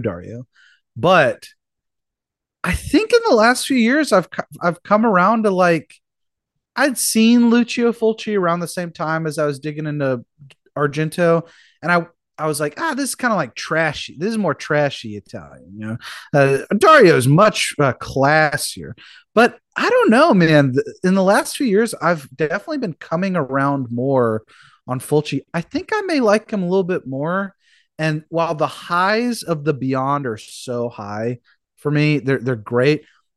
It's always a toss up for me for my favorite between this and City of the Living Dead. I love those two movies so much because they're a little more, for me, they're a little more consistent in their strangeness. Like I'm more often going like, what the hell is going on? Whereas the Beyond, I'm a little sleepy for the first half of it until like, it starts popping off. But I mean, they've all got such a great vibe.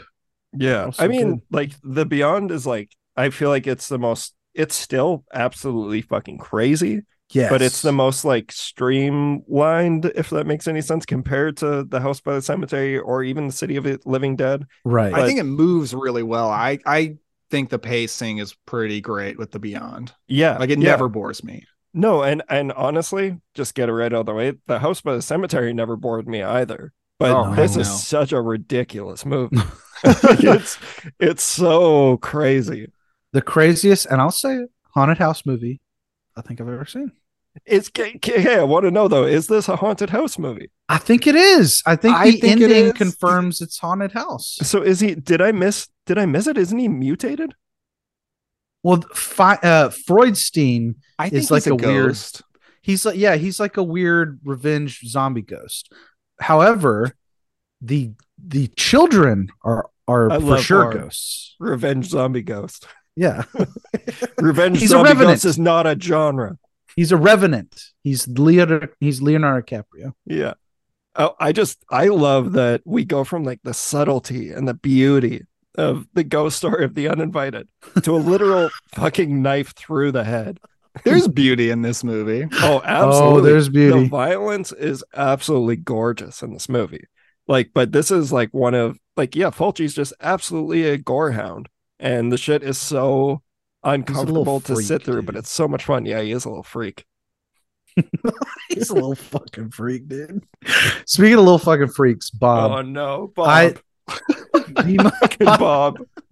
Possibly the most annoying. Like that kid is like, if nails on a chalkboard were manifested into like a human, the way mannequins can be, according to this movie. Bob, everything about him, his little haircut, his little face, his little dubbed voice. His little dub, I was going to say. We're going to judge him on a dub. I hate Bob, but I love Bob because this movie would not be the same. You will never forget Bob. No. It was especially scary for me because I just recently had a little son and now I'm scared he's going to grow up to be Bob. And, that'd be such a horrible thing. Do you guys have a favorite? Do you guys have a favorite Bob moment? Because I have to shout out mine. It's when the dad's like, "Oh, we got to get to our new house, or we're gonna have to sleep in tents," and he goes, "It's the best." My least favorite moment is at the end when he lets it all out. He goes, "Ah!" and he just screams so loud, and it's. Can you imagine how fucked up this kid would be?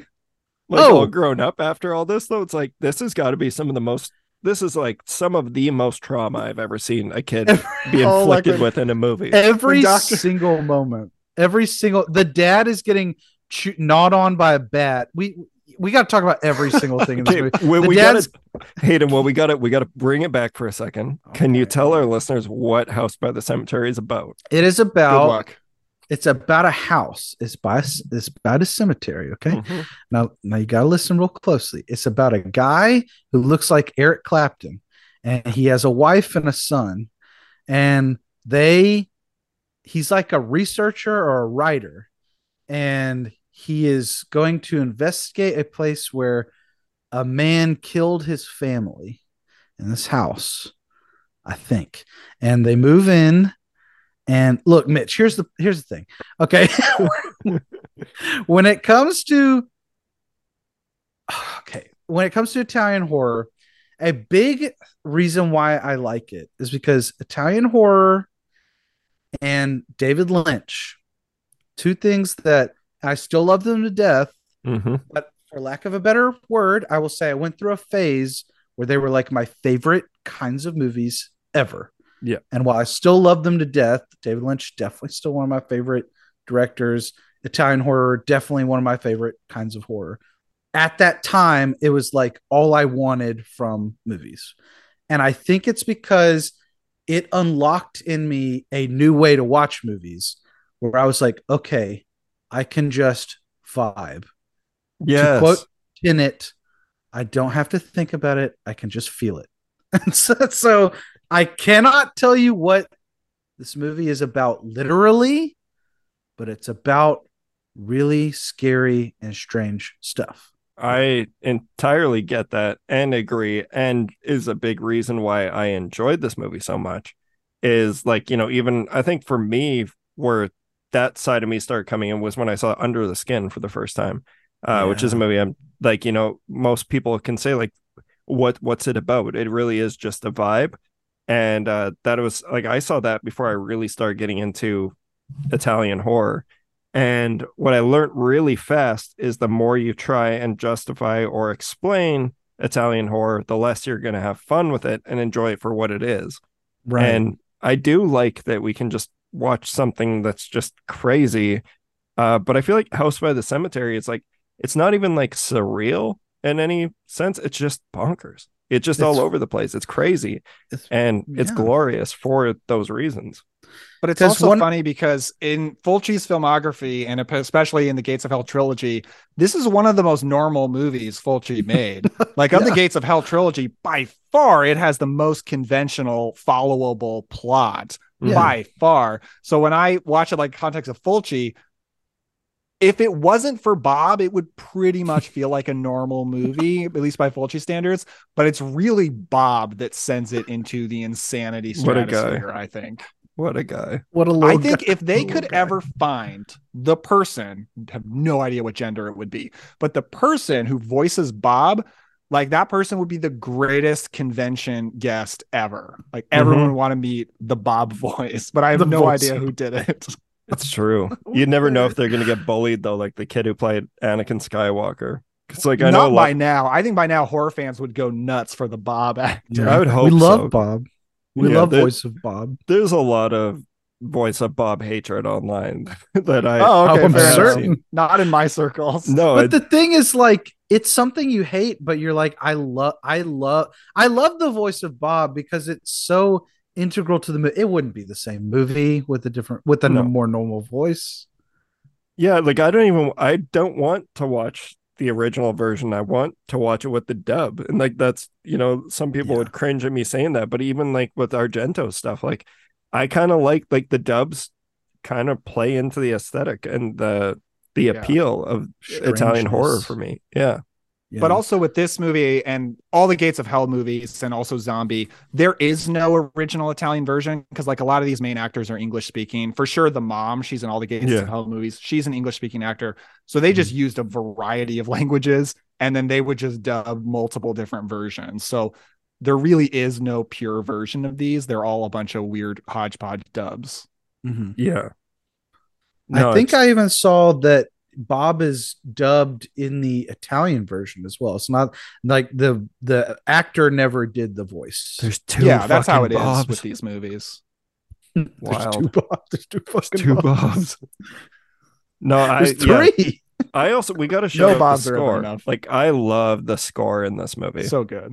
Yeah, this is one by Walter Rizzotti. I looked it up afterwards because I was like, this is going to be something that I'm going to have playing in my house during the Halloween season because like you just know when you hear a true bop on a soundtrack, and this thing's full of them. Oh, bop. Yeah, this thing's not Bob. A bop. No, this movie's unbelievably deranged.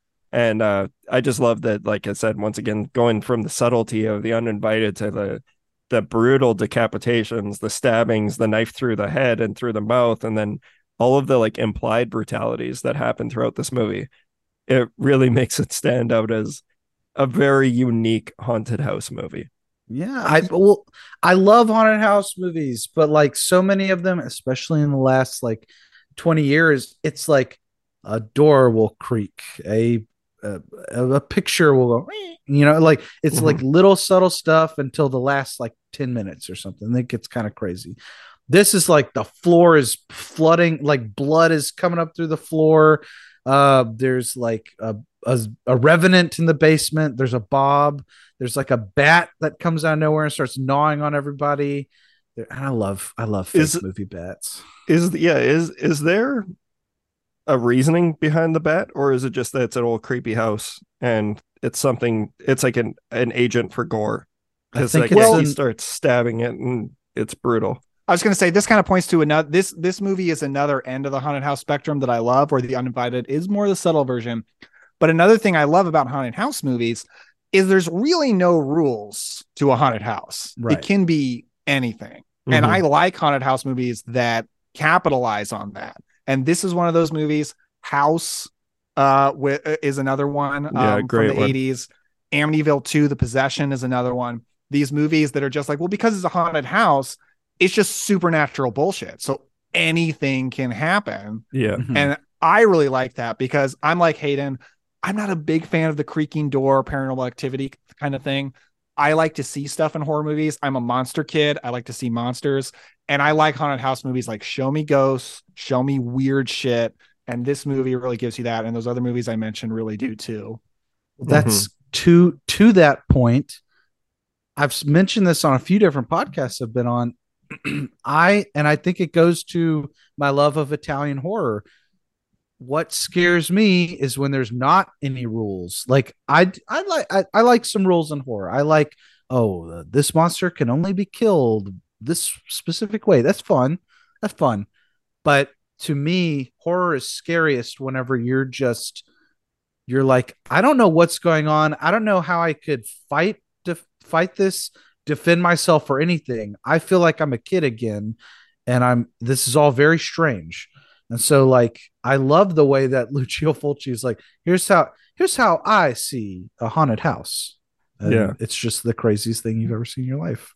I think that's what I like about his haunted house iteration so much, is that Bob is always in peril. Like true peril. I love that Bob is always in peril. Like especially the last like half hour of this movie, it's like, oh my god, is this kid going to be the passion of the Bob? Yeah, he is the most mangled, like emotionally mangled human being ever. Well, even like his father keeps almost axing him in the head many times. It's that because my favorite thing Fulci ever did in any scene from any of his movies, my favorite thing is in City of the Living Dead when Christopher George is pickaxing that lady out of the coffin. It's so intense. So and you're like, good. Oh my god, he's about to kill her. And I always forget there's a mini version of that in this movie when Eric Clapton is trying to like hatchet like the door so he can grab Bob, but Dr. Freudstein's like holding Bob's head against the door, and for some reason Bob's not like, my head's against the door, don't hit it, daddy. You know, I know. I love his oddly specific scream and yell. Yeah, his oddly specific screaming and yelling is so tremendous in this movie. I was gonna say this earlier, but I love how like what Mitch was saying, everything is there to traumatize Bob. Like whenever it's not enough that the bat is eating the dad's hand, the dad runs upstairs and is like right in front of Bob whenever he starts stabbing the bat. And then he's like swinging around and the bat blood and his blood is spraying all over Bob in his little sweater. It's so good. Yeah, it is madness. But yeah, that is the charm of Italian horror. And yeah, I don't know, I really, really enjoyed this one. This was a first time watch for me, so I really appreciate you guys coming up with these great doubles. If you know, the funny thing is, I love this movie, loved it for a long time. I think it is my least favorite of the Gates of Hell trilogy, but the whole Gates of Hell trilogy is my top tier of Fulci. So like this would be like my third favorite Fulci movie. But I would go City of the Living Dead, and then I go The Beyond, and then I go this. And I don't know, maybe it's that the other two are weirder, because this is a weird bonkers movie, but by the standards of this trilogy, it's the most normal. Right. But I love the atmosphere of it, just like with the last movie. A lot of the outdoor stuff was filmed in Massachusetts, and it has that great like Stephen King New England atmosphere to it. I love all that so much. Oh, yeah. It takes place in New Whitby, Daniel, and the mom's name is Lucy. So kind of like Dracula. I forgot about New Whitby and Dracula. You have to remind me. Well, Whitby Abbey is in Dracula, and they made up the little town for this, and he was just like, "Oh, Whitby, oh, cool."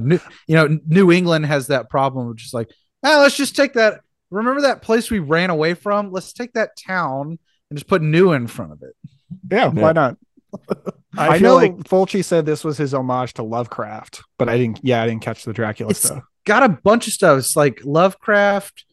He makes up that quote by Henry James at the end. Speaking of the innocents. Oh man, was I ever going to bring that up? Because we have to discuss the quote at the end. How do you feel about that as a new dad? The Henry James quote that comes up at the end is, "No one will ever know whether children are monsters or monsters are children." Which Fulci made up is not a Henry James quote. Which is just complete bullshit. It's like, doesn't even sound like something that Henry doesn't mean anything. No one will ever know. No one will know. But like the children are not the monsters in this movie. This is not Village of the Damned. No, like, what is he talking about? I think he's saying Bob is a monster. Bob is the real monster here. It's like he heard the dub for Bob and he was like, "Ooh, I'm going to put this quote at the end. I'm going to pretend like I meant to do this." Well, and the little girl is creepy. I think so I have some questions. I know, like Mitch, you said, if you're trying to examine this movie, you're kind of missing the point of it, right? You're not really supposed to like figure everything out. But do y'all think, in y'all's head canon, does the mannequin become the babysitter, or is the mannequin just the little psychic girl seeing what's going to happen to the babysitter? I don't think there is an answer to this, but it is an interesting question. I prefer to think that the mannequin just becomes a person because it's way stranger. I dig it. It's kind of like, Mannequin or Mannequin 2 on the move. Mm-hmm. Don't they decapitate the mannequin? The mannequin head just falls off. Yeah. Kappa gets Bob is detated looking at right it. off. Or no, Bob isn't looking at it. The ghost girl is. So the whole movie, you're thinking the girl is a psychic, but the end reveals the girl was a ghost the whole time. Yes. She was like the daughter of Freudstein or something like that. Mm-hmm. She was dead the whole time. She's the original Bruce Willis. Yeah. Oh, yeah. This movie's so good. Whenever I watch a Fulci movie like this, I always think of, I had a friend, she was one of my best friends in high school. She passed away, but we loved watching, at the time, what we thought were very obscure horror movies. So every year I will watch like a Fulci movie, and I always think back, I was like, man, this is exactly the kind of shit we would have watched like at like 3 a.m. and stuff. So like I don't know why I always tie, we never watched a Fulci movie together, but like I always tie this movie and City of the Living Dead and The Beyond, especially those 3 to my memories of her. Good stuff. That's awesome. Stuff. Yeah, these movies, I mean, people can call them trashy, schlock, blah blah, all they want. These movies are beautiful. They look so good. Like, I really just think they're gorgeous. I think Fulci doesn't get enough credit for the technical director he is, because he is a little weirdo and he makes weird movies and puts in a lot of gross stuff, but man, they look so good. Well, and I do think that especially these 3, The Gates of Hell, they are infused with a kind of like bleakness and like just say like sadness in their worldview. And I did Nihilism. read that apparently grimy nihilistic. And grime. Yes. The nihilism. I had read that like he made House by the Cemetery as like the last one. And it was at the end of the decade where like his wife and daughter died. So he was going through severe depression when he was making these movies. I think you can kind of feel that, as fun as they are, as bonkers as they are, you can kind of feel that to them, where it's just like there's a hopelessness to them that really is like haunting. Yeah, I agree. Yeah, they're really savage. They are savage. Do y'all think these movies are scary? I mean, if I would have seen this when I was younger, this would petrify me, man. That decapitation is so gnarly. Yeah. I think so. They don't scare me in like, I don't know, the traditional sense, but they go so hard with the horror elements that I think you can't help but feel uncomfortable. So if you want to call that like an element of being scared, like I think like the quintessential kill scene of this movie is the realtor woman. And it is so like otherworldly level of brutal that's kind of a that's kind of a form of being scared by a movie. Is that the neck? Like the Mhm. where they're gashing her neck open for like 5 minutes? He's stabbing her. He stabs Yeah. her over and Yeah, over. It he stabs feels her like it many, goes many on times. forever. Yeah, and then you Yeah. see like it's like a geyser of blood shooting out of her neck. And Yeah. it's like, I'm not even like, I always say that I'm not like a gore hound. I think I am, because like I love shit like this. I like, am where a it's- gore hound, honestly. Yeah, I think it's because we think like, even for years, like I've been doing the Terror Table almost 7 years, and I always shit on Hostel, and then I Yeah. watched that when I was in quarantine, and I was like, oh my god, this movie's so much fun. Like it's Yeah. I need to see it. ridiculous. I haven't seen Hostel. It's like, I have no idea how you'll react to it, but I remember I hated it, and I was always like, yeah, I just don't like gore for the sake of gore. But really, I'm a makeup effects guy. Like I just love Yeah. seeing what people can create with their hands, and like what they can, especially the more over the top, the better. And Fulci stuff is so good for that. Specifically, like Zombies, like the most popular one, I think. Oh man, yeah. And some of the shit that you see in that, you will never unsee. Right. It's weird how I feel like for so long we horror fans felt so much pressure to say I don't like gore for the sake Yeah. of gore. It's like you had to say that to be socially acceptable and to Mhm. be a horror fan. Mhm. I feel like Terrifier 2 Oh my closed the God. book on that. Because Yeah. like after that movie, there's no way I can ever say I'm not a gore hound. And I know, because yeah, I love that movie. Yeah, And like, Hayden's do I not love like it in us. spite of the gore? No. I No, love I it love for the the gore. gore. Yeah. Yeah. Salt like in the the- wound, baby. I don't okay, yeah. I love Different the artistry of gore. I kind of am a gore hound, but I really don't like torture kind of stuff. I agree. When it's too realistic, I don't, but I love 80s gore Yeah. so much. And Terrifier 2 is very much 80s gore, I think. Yeah, I don't want to Terrifier take us off on a 2 tangent here, but we already know you're not a fan of Terrifier 2. But let's Yeah, talk okay, about something that I actually don't know about both of you guys though. Like, so the Texas Chainsaw Massacre remake, the 2003 one. Yeah. Do you guys like that one? I hate it. Oh, really? I hate it with like every bone in my body, which is weird because like everybody loves that movie now. Yeah, It's so I love popular. it, but that's a prime example of like the violence is really ugly in that movie. Like, it's really, really ugly. I really thought I hated it for the longest time, especially because I was like, I couldn't get over like the first Texas Chainsaw Massacre is so dry. You feel thirsty while you're watching it, and you're like, oh god, it's so dirty, all this kind of stuff.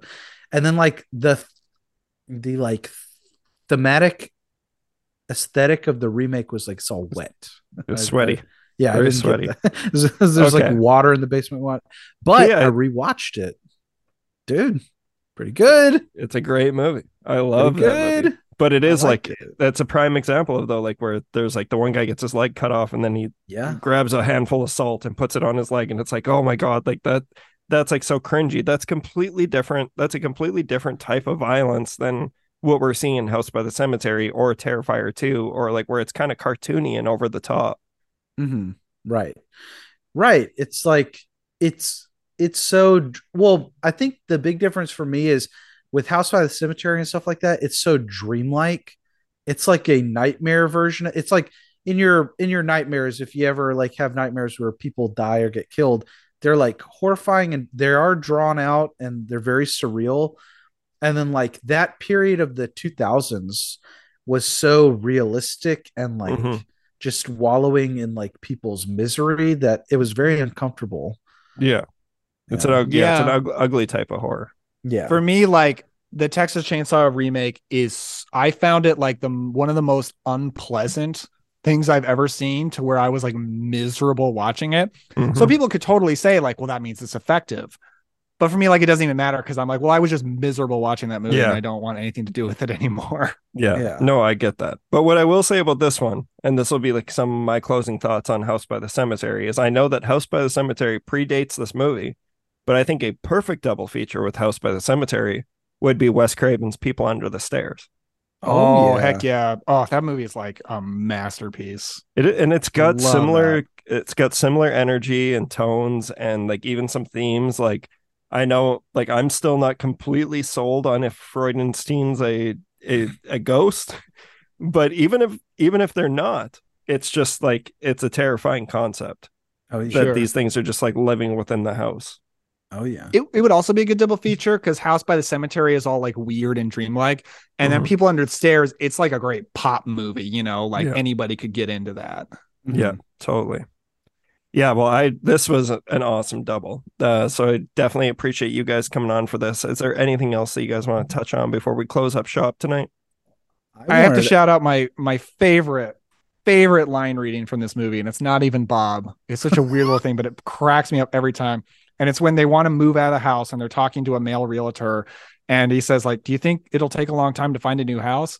And the guy says, it's hard to say, but I don't think so. I don't know why. I die laughing every time.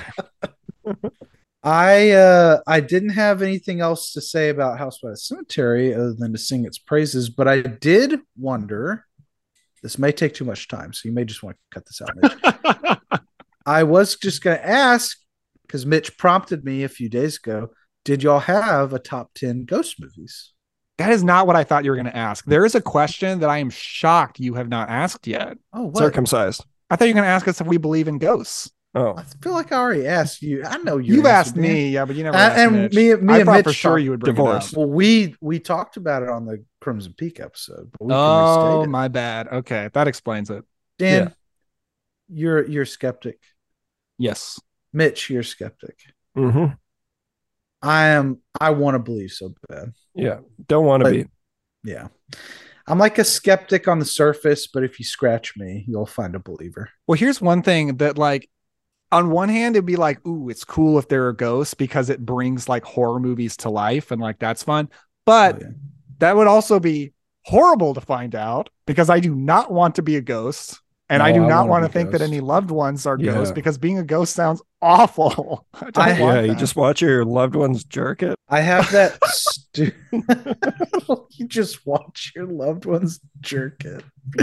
I have this really stupid, embarrassing kind of way of looking at ghosts where like I'm not totally new agey. I don't know how much I believe in like energy and stuff, but I do think that there is some kind of I do believe that there is some kind of residual energy that can be left. And I feel like what most people feel or see when they see a ghost or feel like they've seen a ghost is like, I feel it here. The place I'm currently residing for the next day before I move is the house where like my grandparents lived and my dad grew up. A lot of memories here. Like I used to come here all the time as a kid. They lived here their whole lives. They died in here. And there are moments where there are like things I can't exactly explain. And I really think it might just be memories kind of happening in front of your eyes and stuff. I think that happens to a lot of people and they could read that as ghosts. And I don't necessarily see that as like any kind of less supernatural than like if there was a white sheeted, well, okay, we're in the South. I shouldn't say that. A transparent person, transparent little Casper with a little butt, like run around here. Little big belly boy. That Casper's looking good. These fuckers ever burst out of the walls? Fuckers ever fall out of the ceiling? Jesus Christ. But do y'all know what I'm saying? Like, oh yeah. For sure. And I find like the idea of people truly believing ghosts so interesting because I was reading this book where the author was interviewing a bunch of actual current professional ghost hunters. And it's so interesting reading them talk about it because they're like so serious about it, so straight face, so like matter of fact. And like, I think that's fascinating. And like, I almost want to believe in that. I kind of more want to believe in like witchcraft and witchy stuff. I think that's also so interesting. And I think it's fascinating that there are people right now who believe they are witches. Yeah, it's fun. I don't know. I'm just to quote the movie of the year.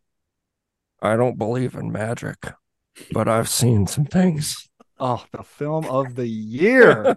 I'm just kidding. I had to trigger Daniel there real quick. That was a Indiana Jones and the Pick of Destiny. The nursing home of destiny. The brick. I do think it's funny how those ghost hunter shows, they'll show up to like a supposedly haunted place. They'll stay 4 hours. They won't say anything, and they'll definitively say this shit ain't haunted. I like when all the stories you hear about people who say they've experienced something, it's like a place they've lived for like years. They saw it like one time, like that shit was crazy. I can't explain it. It's like I feel like you can't really show up, spend a little time there, and then like definitively say yes or no. I feel like you gotta. Sure. Yeah. Yeah. And I don't think I would take anyone seriously who doesn't acknowledge the ambiguity of it. For sure. Yeah. I think, Hayden, you asked about other ghost movies. I think the number one movie that I watched recently that like almost made me believe in ghosts and like freaked me out was Ghost Watch. Oh yeah, baby. Oh yes, my God. That movie scared the hell out of me. Great movie. I fucking Pipes. Dude, yeah, Pipes. That's in my, that's it. Like shit. I wrote down, I have like a top 8 because the thing is when I put 8, like I can't even narrow down like right. Ghost movies, like there's so many that I love, but to shout out ones like Ghost Watch is a great one to shout out because that's one that a lot of people still haven't seen. That's something that's kind of just picking up steam now again. You can now buy it on Blu-ray, you can get it on Amazon, so like that's a great movie. But one like everyone knows I'm a huge Del Toro fan, but The Devil's Backbone is like one of my favorite ghost movies ever. It's just such a beautiful movie to begin with, but the ghost, all of the ghost material in it is just so wonderful. I love that movie. Mm-hmm. Del Toro adjacent, I love The Orphanage. The Orphanage is so good. That's one of my top favorites. Yeah, Orphanage is good. Genuinely scary. That also really scared me. Yeah, little sackhead kid, freaky. It's interesting how ghosts by far had the highest chance of scaring me in a movie than anything else. Like I'm never really going to be scared by a vampire, a werewolf, really even like a slasher killer. Like it's true. Really just ghosts that get to me like that. I feel like even exorcism stuff gets to me like that. I think you said it, Daniel. It's the ambiguity. It's like you can look. No one really. Okay, I shouldn't say nobody. I feel like a lot of people don't believe in ghosts, and then one day they could become a believer, and the only way they do that is if a ghost popped up. So it's like, well, Sorry, I thought you were done. No. I was just gonna say. So there's. It's kind of like Mitch was saying about what movie was that earlier? One day we could just turn a corner and see a little ghost. Yep. Like, or Vincent Price in Machine Gun Kelly mode. You never know. Yes. No, and I don't want to take us off on a tangent right at the end, but like the movie that really changed it all for me, the first like ghost movie that I saw was a movie that like I was terrified of horror movies at one point when I was a kid, mainly because of Goosebumps and Are You Afraid of the Dark? Like, and Ernest Scared Stupid. Those ruined me. But I was around he turns around in the bed. Yeah. Yeah, I was 7, 8 years old at this point, and my dad, who doesn't like horror movies, has never liked horror movies. He only recently started actually delving into them because of the path that I've chosen to take with my life, and that means a lot to me that he wants to see what I love about it so much. But a movie he wanted me to go see with him, he was like, I thought it was going to be too scary, and it was The Sixth Sense. And I was like 7, 8 years old when this movie came out, and I just watched it again last week.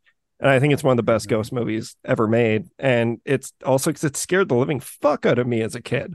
Like there were some ghosts that they're not trying to harm you, but then there's the scene of Haley Joel Osment getting thrown into that little cellar, like locked in the dungeon. And it's like that whole scene scared the living hell out of me.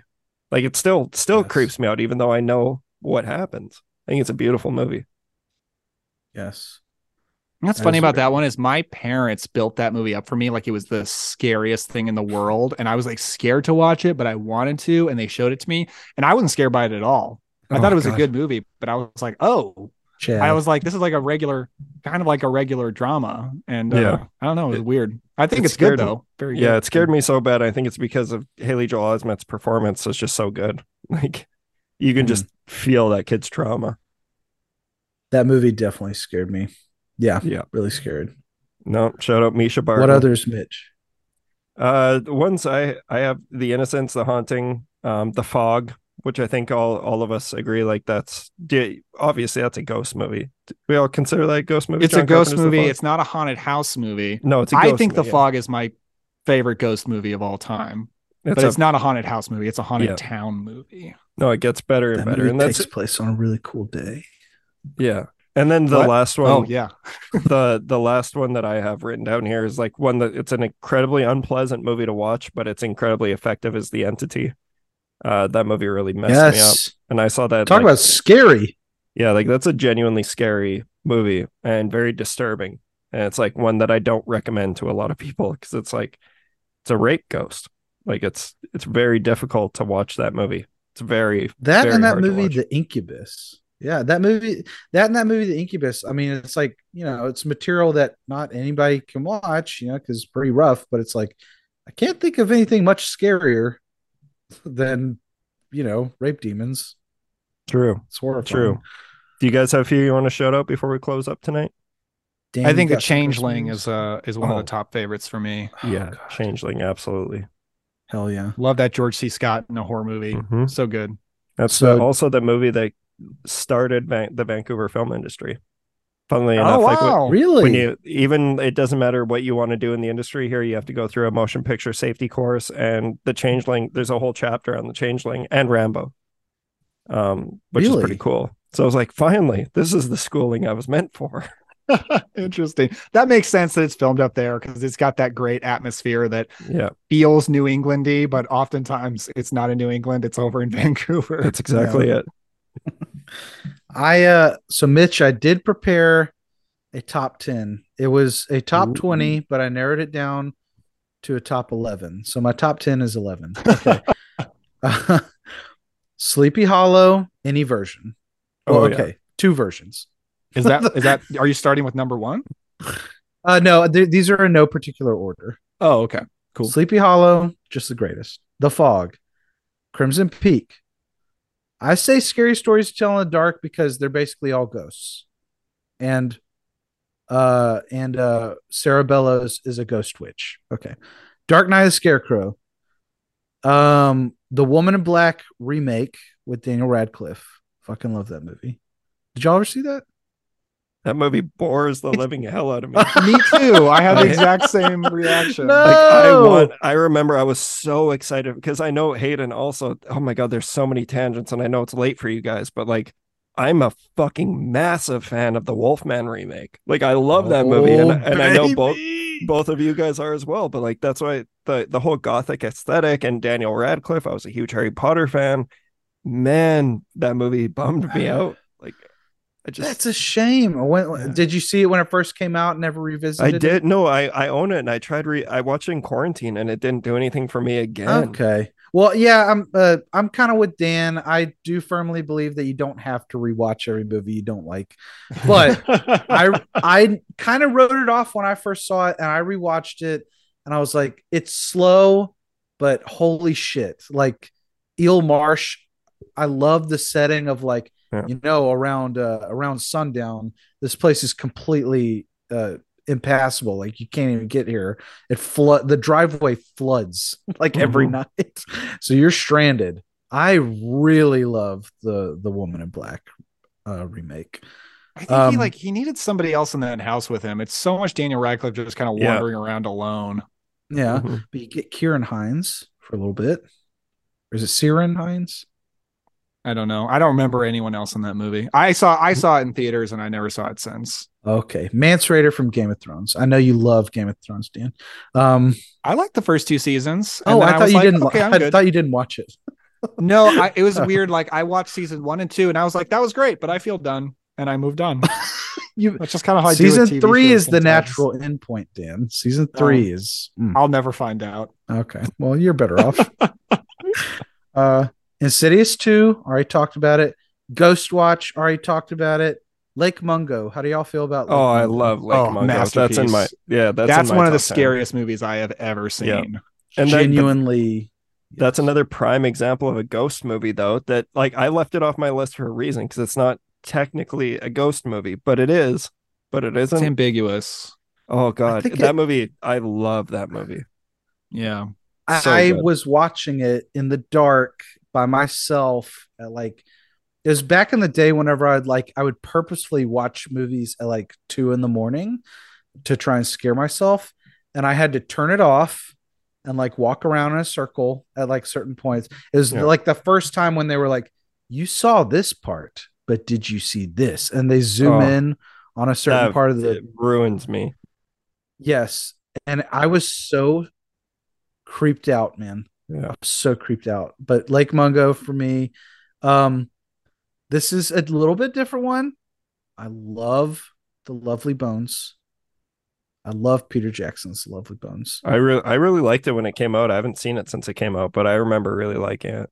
Man, I never saw it. I had no idea that was a ghost movie. That movie is very moving to me. I find it very emotional. And then I think my number one's got to be Mike Flanagan's Haunting of Hill House. Speaking of emotional, yeah, I'm rewatching it right now too. I'm just like I've been holding off on because I'm about to play episode 6 again, and episode 6 is like just a masterpiece of an episode. Is that the Nell one? It's the one where they're all in the funeral home. The two storms. It is just very much like a character episode, but like for me, that episode was one of the episodes that really like made me want to do what I'm doing now. Like I fucking adore that episode. It's a dramatic thing to say, but I feel like that's my favorite show I've ever seen. And I don't watch a lot of TV shows though, so it doesn't mean a lot, but I feel like it still does though, man, because it's that good. It really is that good. I agree. And I'm a big, or I was a big TV guy, and I would agree with that. It's pinnacle.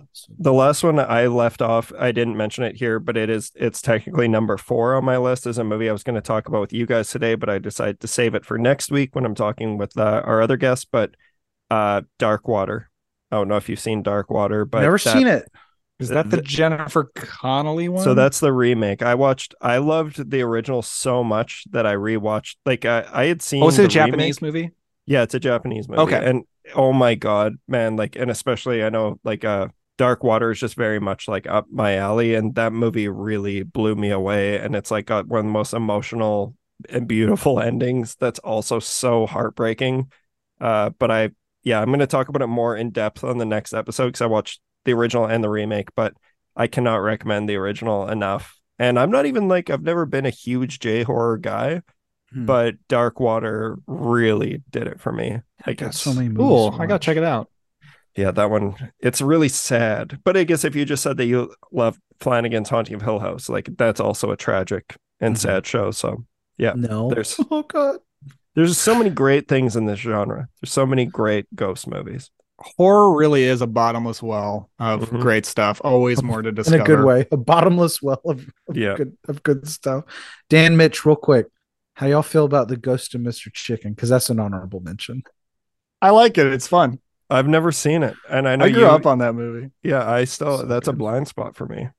It's fun. You want some goofy six. The only thing that bothers me about it, and it bothers me about practically anything Don Knotts, is he's so squeamish about women, where I'm like, dude, you were not 13 years old. Like, you need to get over this. You're like 40. And it kind of drives me crazy. But it's a fun movie. Like, oh my gosh, a girl's sitting next to me. And I'm like, it drives me insane. Chicken and soup. I love Don Knotts, man. He's so good. He is a child, though. Don Knotts from Pleasantville. That's right. And everybody rewatch Three's Company. I fucking love Pleasantville. Mr. Furley. Awesome, you guys. Do you guys have anything else you want to chat about before we close up? I love The Haunted Mansion with Eddie Murphy. That's the last one I'll throw out. I genuinely love it. I never watched it until quarantine, and I'm looking forward to the new one. I am too. I'm a big Lakeith Stanfield fan, and like, I don't know, it looks fun. I'm just disappointed that at the red carpet, the actors couldn't come because of the actors strike.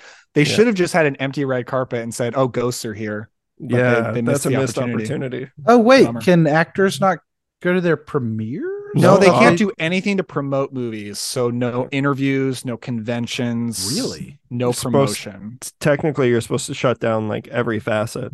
Like, you're just not supposed to be doing anything for the industry at this moment. But yeah, that's, I know Oppenheimer, they all walked out of their premiere, which is, shitty, but also for a good thing. Yeah, got to do it. So we'll see. Do it. A lot of horrible stuff in the industry going on. They got to lock it down. They got to fix it. They got to fight for things. Yeah, it's pretty sad. However, I do hope they come to a resolution quickly, because I don't want Clint Eastwood to die with Cry Macho being his last movie. I really want Juror 2. Speaking of ghosts. You know what, Hayden? If this goes on so long, they have no new movies to release. They might just release Salem's Lot. I'm torn. It's the last thing on our shelf. Bro, it's all we got. Bro, I am torn. This is the last chance we have of Salem's Lot actually coming out. As if Warner Brothers like, look, we're 6 years into the strike. We got to just start dumping this shit off the shelves. Where's Pet Cemetery 2? 6 years of the strike before they are willing to release it. Where's Hayden, Dark Harvest? you and I, we need to do a heist. We need to break into Warner Brothers. We need to steal that movie and like bootleg release it. Like somebody has to do it. Okay, yeah. I'm picturing the opening of Hell or High Somebody Water has to with fix you guys this. with the balaclavas. It's Where's Tenet, Gary? dude. It's the Gary, opening where of are Tenet. you? We live in a twilight world. Poof. Grab Salem's Lot, run out of there.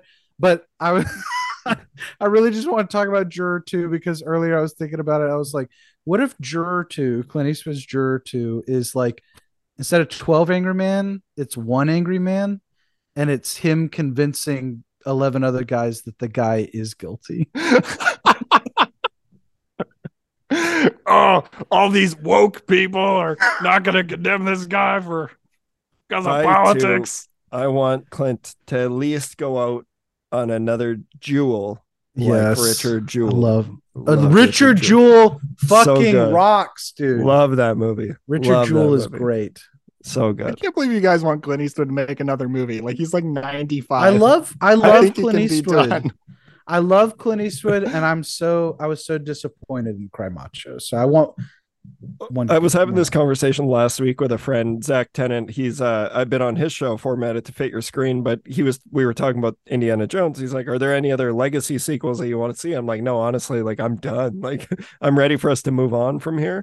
But he's like, I really want a Dirty Harry. I'm like, you do not want a Dirty Oh my God. You do not want a Dirty Harry. Dirty Harry and the Dial of Destiny. Harry, it's time for you to take your meds. Go ahead. Make my day. Please allow me to introduce myself. A little sympathy for the devil playing in the trailer. Yeah. All right. This was an absolute blast. You guys are the best. Thank you. Thank you so much for joining. Can we quickly plug each other? Like, let's plug where people can follow you, Hayden. You can plug me any day, Mitch. I am on Letterboxd.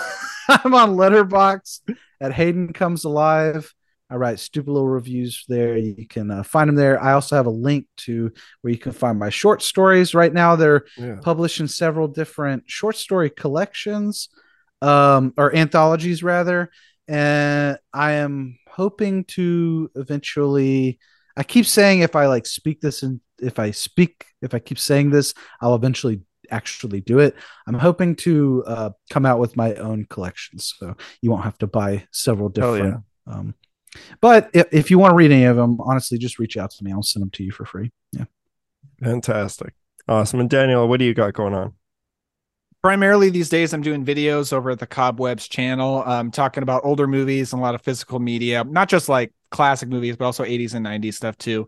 And then over at the Cobwebs podcast, my main focus these days is the monthly John Carpenter series. And I'm on Twitter and Instagram at Cobwebs Pod. Awesome. Yes, great. Thank you guys so much again for joining. Next week, we're going to be back with returning guest Cassie Ozog, where me, Boozy, and Cassie will be talking about House on Haunted Hill from 1959 and the Dark Castle remake from 1999, starring the Corky Romano, Chris Kattan. No, Jeffrey Rush, dude. No, it's Corky Famke Janssen. It's the Corky Romano. Oh my God, House on Haunted Hill. All right. Thank you guys so much. And we will see you all next time on The Terror Table.